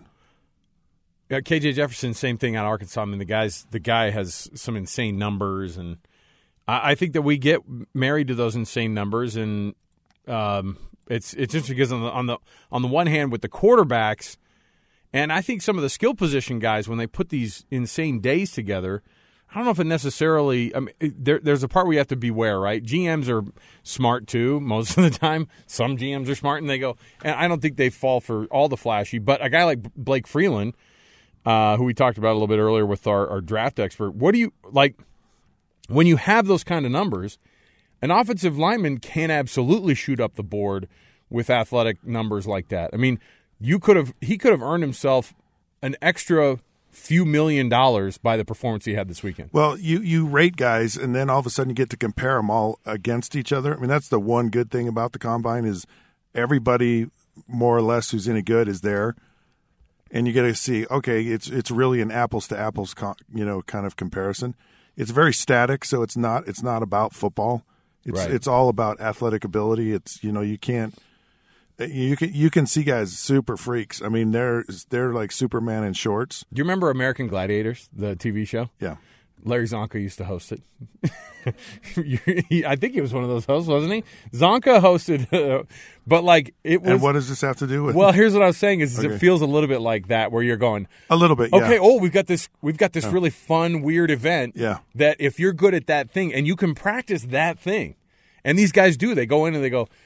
They get these experts who come in and they run the 40, and you're watching them run it, and you're like, geez. Yeah. And so they've trained to be for that thing, right? They've trained for the mini Olympics, right, kind of thing.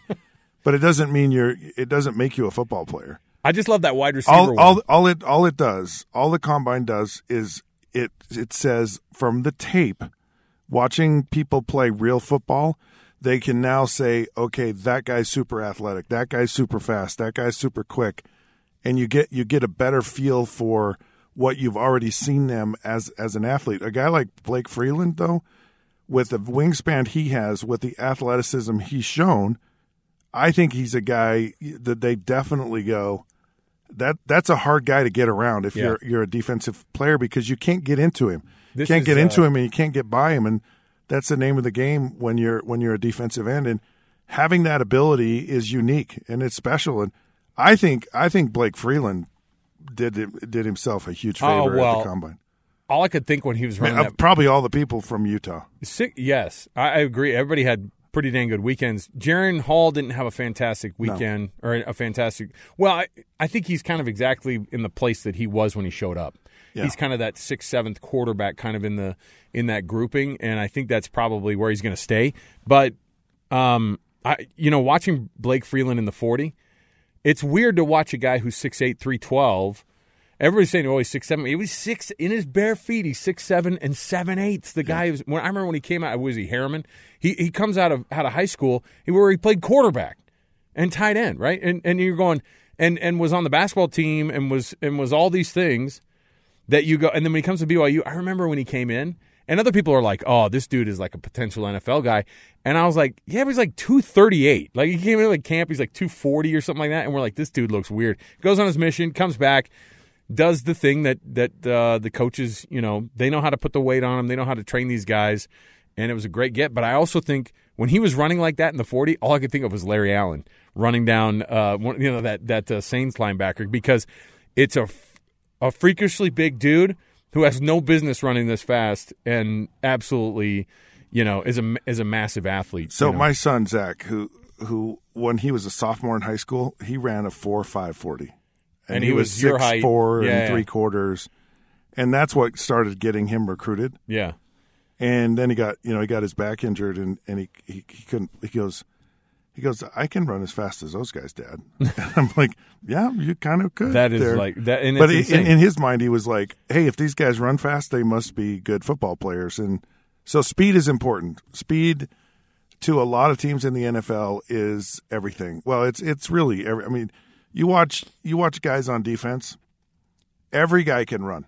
Like, they can all run. And these defensive linemen these days are just super crazy fast. These linebackers are really more like super safeties. Yeah. That's Fred Warner's the name the standard now, right? That's just the name of the game. And so at every position, safety, corner, all these guys, it's just sub 4.5 or forget it. You're not going to play. And that's insane. I think of guys like Chris Spielman and John Offerdahl, these kind of traditional, or a guy like a Jack Lambert, and maybe even Ray Lewis to some extent. Yeah, they're kind of Singletary, Urlacher. Those are kind of the they're first and right. They're just although Urlacher kind of had that. He ended up being like the first and second down, stop the run kind of guys. Yeah. But you don't stop the run anymore. Yeah, you don't have to. It was just the guy who was matching up against the center. With that big, that you just plug in those gaps, and that was it. And then it became some freak athlete. Although Urlacher was a freak athlete, all these guys were to an extent to be in that spot. But here's one thing I wanted to bring up was Derek Carr, of course, signing today with the Saints, 4 years, $150 million. Really? Wow. Okay. How much of it's guaranteed? Now, let's go through the math. That's a great question. We just need to go through the math. Scott wants to see what he's going to end up with. $100 million in total guarantees. $100 million for 4 years. 4 years, $100 million guaranteed. It's about $33 million for 3 years. If I know you go 100 and you go, it's just 25, right? So that's the cap. That's the cap math or the accounting. Did you just divide the number of years into whatever the signing bonus is? So if it's $100 million, it's 4 years, it's $25 million. You don't know what the signing bonus was? Take a guess. $65 million. $60 million that he got today. Yeah. Right? You just go, hey, what's your bank account number? For getting benched by the Raiders. He's like, dude, hey, what's your bank account? We just want to wire $60 million over to you today. Don't forget to pay your taxes. So, look. Derek Carr goes from being, I don't know what he's going to look like after everything. Derek Carr is just okay. Derek Carr is in that category of guys that are just like. But I guess he's better than a guy that you're taking a shot on a in a draft or trying to figure it out with the. What's funny is that out of all this, so then they're like, well, Andy Dalton, see ya, Jameis Winston, see you later. Taysom Hill just keeps like hanging out and being like, well, I'm kind of untouchable here because I'm not a quarterback, really. Well, what Taysom Hill is the more you can do. Yes. He's the epitome of the more you can do. And that was always the saying, the more you can do, the longer you're going to stay around in the NFL. So if you're an offensive lineman that can do, you can play center, you can play guard, you can play any of the offensive line positions, that extends your career. If you're a guy that can long snap and you're a lineman, I know a guy, Jeff Dellenbach, played with him in Miami, played 17 years in the NFL, was not a great player, was a very good player. 17 years. But he played. But he wasn't a long snapper? He played every position. Wow. He could snap See, as a center. He was a guard. I don't even remember this guy. Yeah, right. So he played. He was drafted by the Dolphins. We were really good friends, good teammates. He actually went to Green Bay when they won the Super Bowl. Went to New England, was there a few years, and just bounced around a couple of places after Miami and ended up playing 17 years. Okay. Because he could play, because he was valuable. You're a GM, and you have to make a decision. Or you can do. You're a GM, you have to make a decision.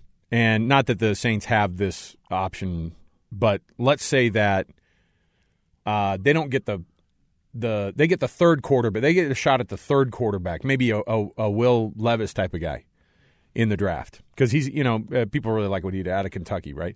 But maybe you don't get C.J. Stroud or Bryce Young. Yeah. Would you rather have Derek Carr come in, who had last year, not this last year, but the year before in 2021, threw for 5,000 yards and 68% completion percentage and 34 touchdowns or whatever, and the guy's had a 9-year career and he's just okay, but you know what you're going to get with Derek Carr, which is you might get to the playoffs. He does have a good arm, blah, blah, blah. But there's the unknown of a guy like Will Levis, who's done not thrown for almost 5,000 yards in a season before in the NFL. Which one do you take? Well, if the contract he signed is at least 3 years. Yeah, maybe 2 to 3 years, right? It probably won't. I wouldn't think he would see the whole thing, but maybe he does. I don't know. I'm sure the salary side of it is way back end loaded. So if he got like $25 million a year for the bonus plus a really low base salary, then his number the next 2 years probably $30-something million, I would think. Which is really good for a quarterback these days, wildly. It's probably an average number. It's not a great number. I mean, this is an amazing deal for Derek Carr. But if they drafted a guy, then they go, we've got a mentor. We've got a guy. Let's see what happens with him.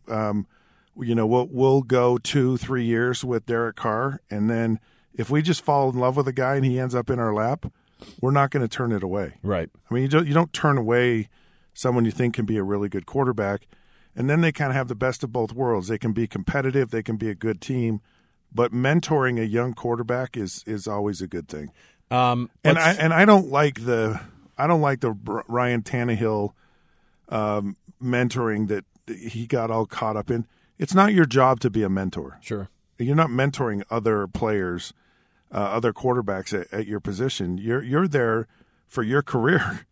Someone wants to rub off, but no one's required to do that. And that's the biggest crock of BS I've ever heard in my life about mentoring people. I guarantee you, Joe Montana did not mentor Steve Young. Dan Marino did not sit there and mentor me at all. But he did.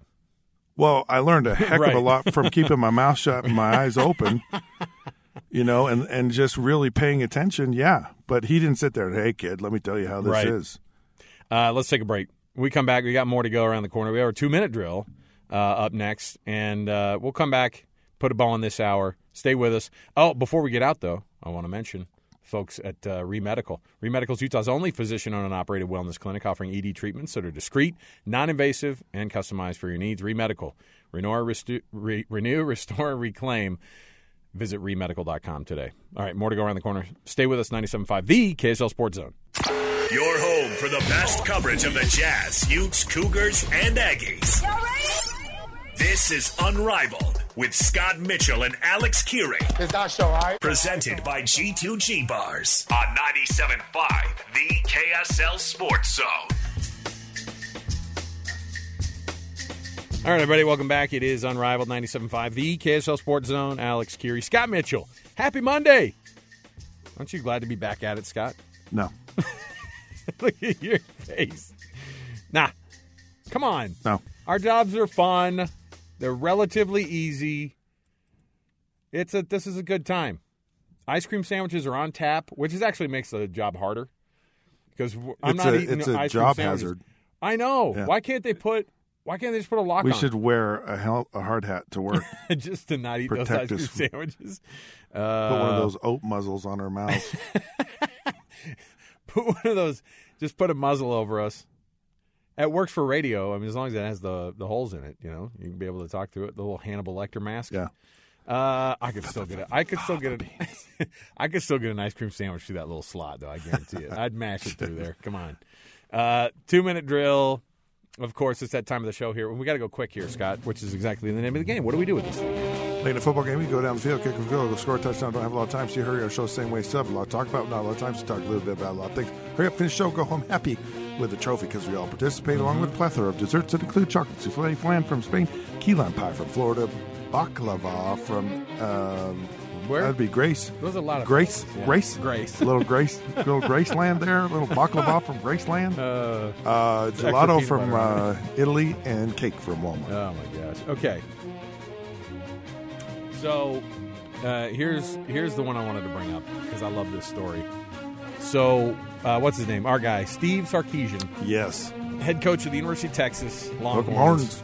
He's got an interesting little thing going on because he's got a quarterback battle, and he just said today that officially he's opening up the quarterback competition between Arch Manning and Quinn Ewers. By the way, so you know what that means? Two of the biggest freaking recruits in the history of quarterbacking. Yeah. You know what that means? What? Quinn Ewers is going to be the next quarterback in the Pac-12. Oh, you think so? Heck yeah. Now, if it's a real competition... There's no such thing as a real... Just so you know, there's no such thing as a real competition. It's because they want Arch Manning to work out. They know who they want. Okay. So, you said he's going to end up in the Pac-12? Well, yeah. Don't all the rejects from everywhere else end up in the Pac-12? And play well, mind you. This is not a bad thing. This is a land of misfit toys. I was putting out fires on Twitter all freaking weekend because of the clip that Jeremy put up of me saying that Utah would be one of the better teams the best team in the Big 12. Well, we all know that. I got killed on it. They're like, oh yeah, Cincinnati was in the playoff 2 years ago. I was like, I just think right now the returning 2 Utah years ago is a good. long time. I mean, Zach Wilson was really good 2 years ago. Gosh, he didn't even get to the Pac-12. Nope. He wasn't even that big of a In fact, Quinn Ewers will end up at UCLA. No. Yeah? I've got a different spin. Okay. I think Quinn Ewers is going to win that quarterbacking job. Oh. And you know what's going to happen? Tell me. Coach Prime is going to pick up Arch Manning in a year. That's what I'm saying. Yeah, but Shedur's there. I know. But Shedur's Hey, that's your quarterback over there. I know, but I think that I'm bringing just the rest of them in my Louis Vuitton luggage. But we're coming. We are coming. We coming. I just like the idea of that whole thing getting shook up. And if Quinn Ewers does go somewhere else, I think Arch Manning at Colorado, that would be shaken up. Well, Quinn Ewers going to Colorado, because Shedeur is going to be what? Let's say that next year, maybe it's not next year, maybe they bring him on and he ends up playing after Shedeur goes to the NFL early or something. Yeah, those guys, when they come to the Pac-12, they demand to play now. All right. You don't come to the Pac-12, I'm going to sit behind... I love learning from Shedeur. Yeah. Not happening. Joe Montana, his Super Bowl jersey shattered an auction record that was held by Tom Brady's jersey. Sold for $1.2 million. Now, here's the thing that's unique about it. And Tom Brady bought it? No, I love this story. That was his idol growing up, Joe Montana. That would actually be a really good. Yeah. You know how memorabilia's gone crazy, so this is an amazing move. But the thing that was amazing about this is he wore it in 2 Super Bowls. Sure. This one, you say it wasn't? How do you authenticate that? See, this is a shoulder pad mark from. This is a grass stain from Super Bowl. Someone got took on that one. You think so? I do. But if they authenticated it, then it doesn't matter. Well, if it's authentic, that's incredible. That's what then it should be. It was. I mean, think about Tom Brady got his Super Bowl jersey stolen. Oh yeah, that one year. That. So it's not like you have a whole lot of Super Bowl jerseys hanging out and hanging around. That was such an awesome story. I would be surprised. Did Joe Montana sell his jersey? I guess he did, or he gave it away to a charity, and then there you are. Wow. Actually, I forgot about this. There's a whole documentary, The Heist of Tom Brady's Super Bowl jersey. Yeah. On YouTube. I forgot. I watched that a few years ago. I think OJ took it. Didn't he steal it? It actually would be, this is mine. This was mine. Okay, Scott, there you go. There's our 2-minute drill. Wrapping this hour up. We'll be back again around the corner. And stay right here with us. By the way, our 2-minute drill brought to you by Cadillac, the Jerry Seiner Cadillac here in Salt Lake City. If you want to get a piece of luxury that you deserve, go test drive a Cadillac today. Jerry Seiner Cadillac. Check them out. More to go. Stay with us, 97.5 the KSL Sports Zone.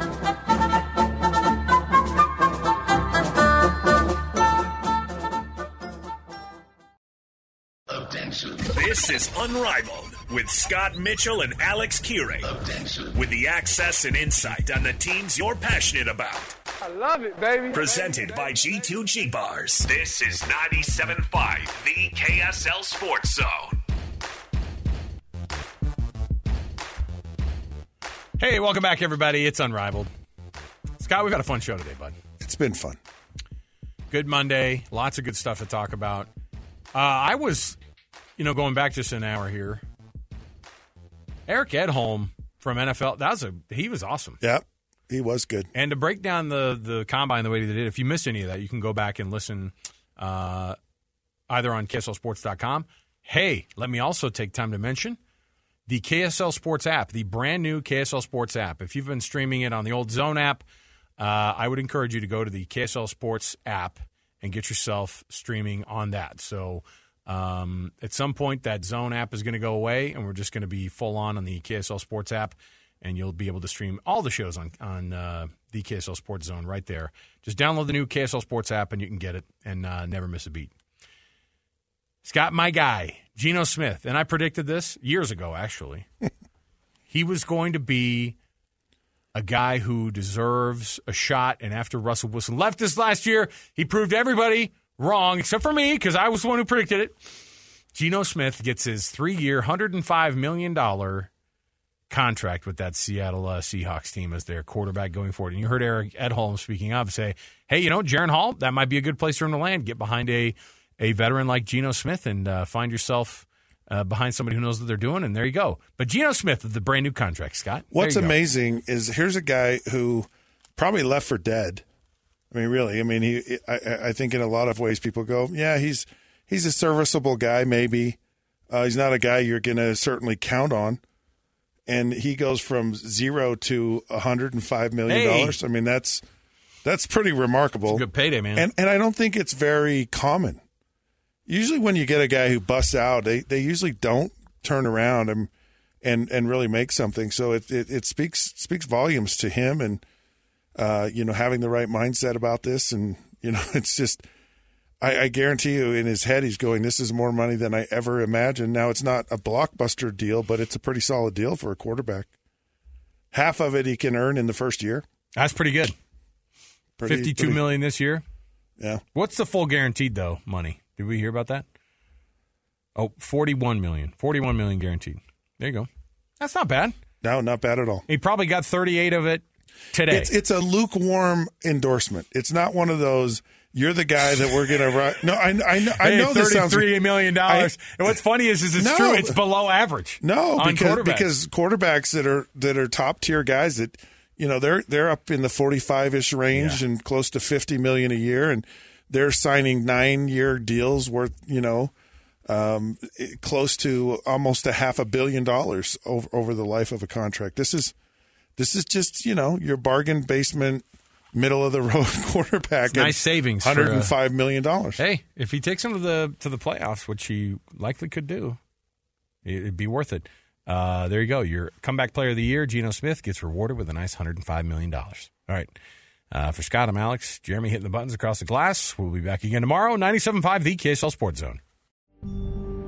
A gun in the face. Then all of a sudden they all kind of lined up. They pointed their guns at me. And this is the point where I thought, I'm going to die today. Started 2 years of horror for an American in Venezuela. They said, you need to give us your phone and get ready because you're coming with us. I'm Becky Bruce, and I spent a year researching and piecing together Josh and Tammy Holt's story about their ordeal in a notorious prison. That's when everything started to turn bad. We had another pound on the door. Boom, boom, boom. And there was the police once again. You can binge all of the episodes of Hope in Darkness on KSLPodcasts.com or wherever you get your podcasts.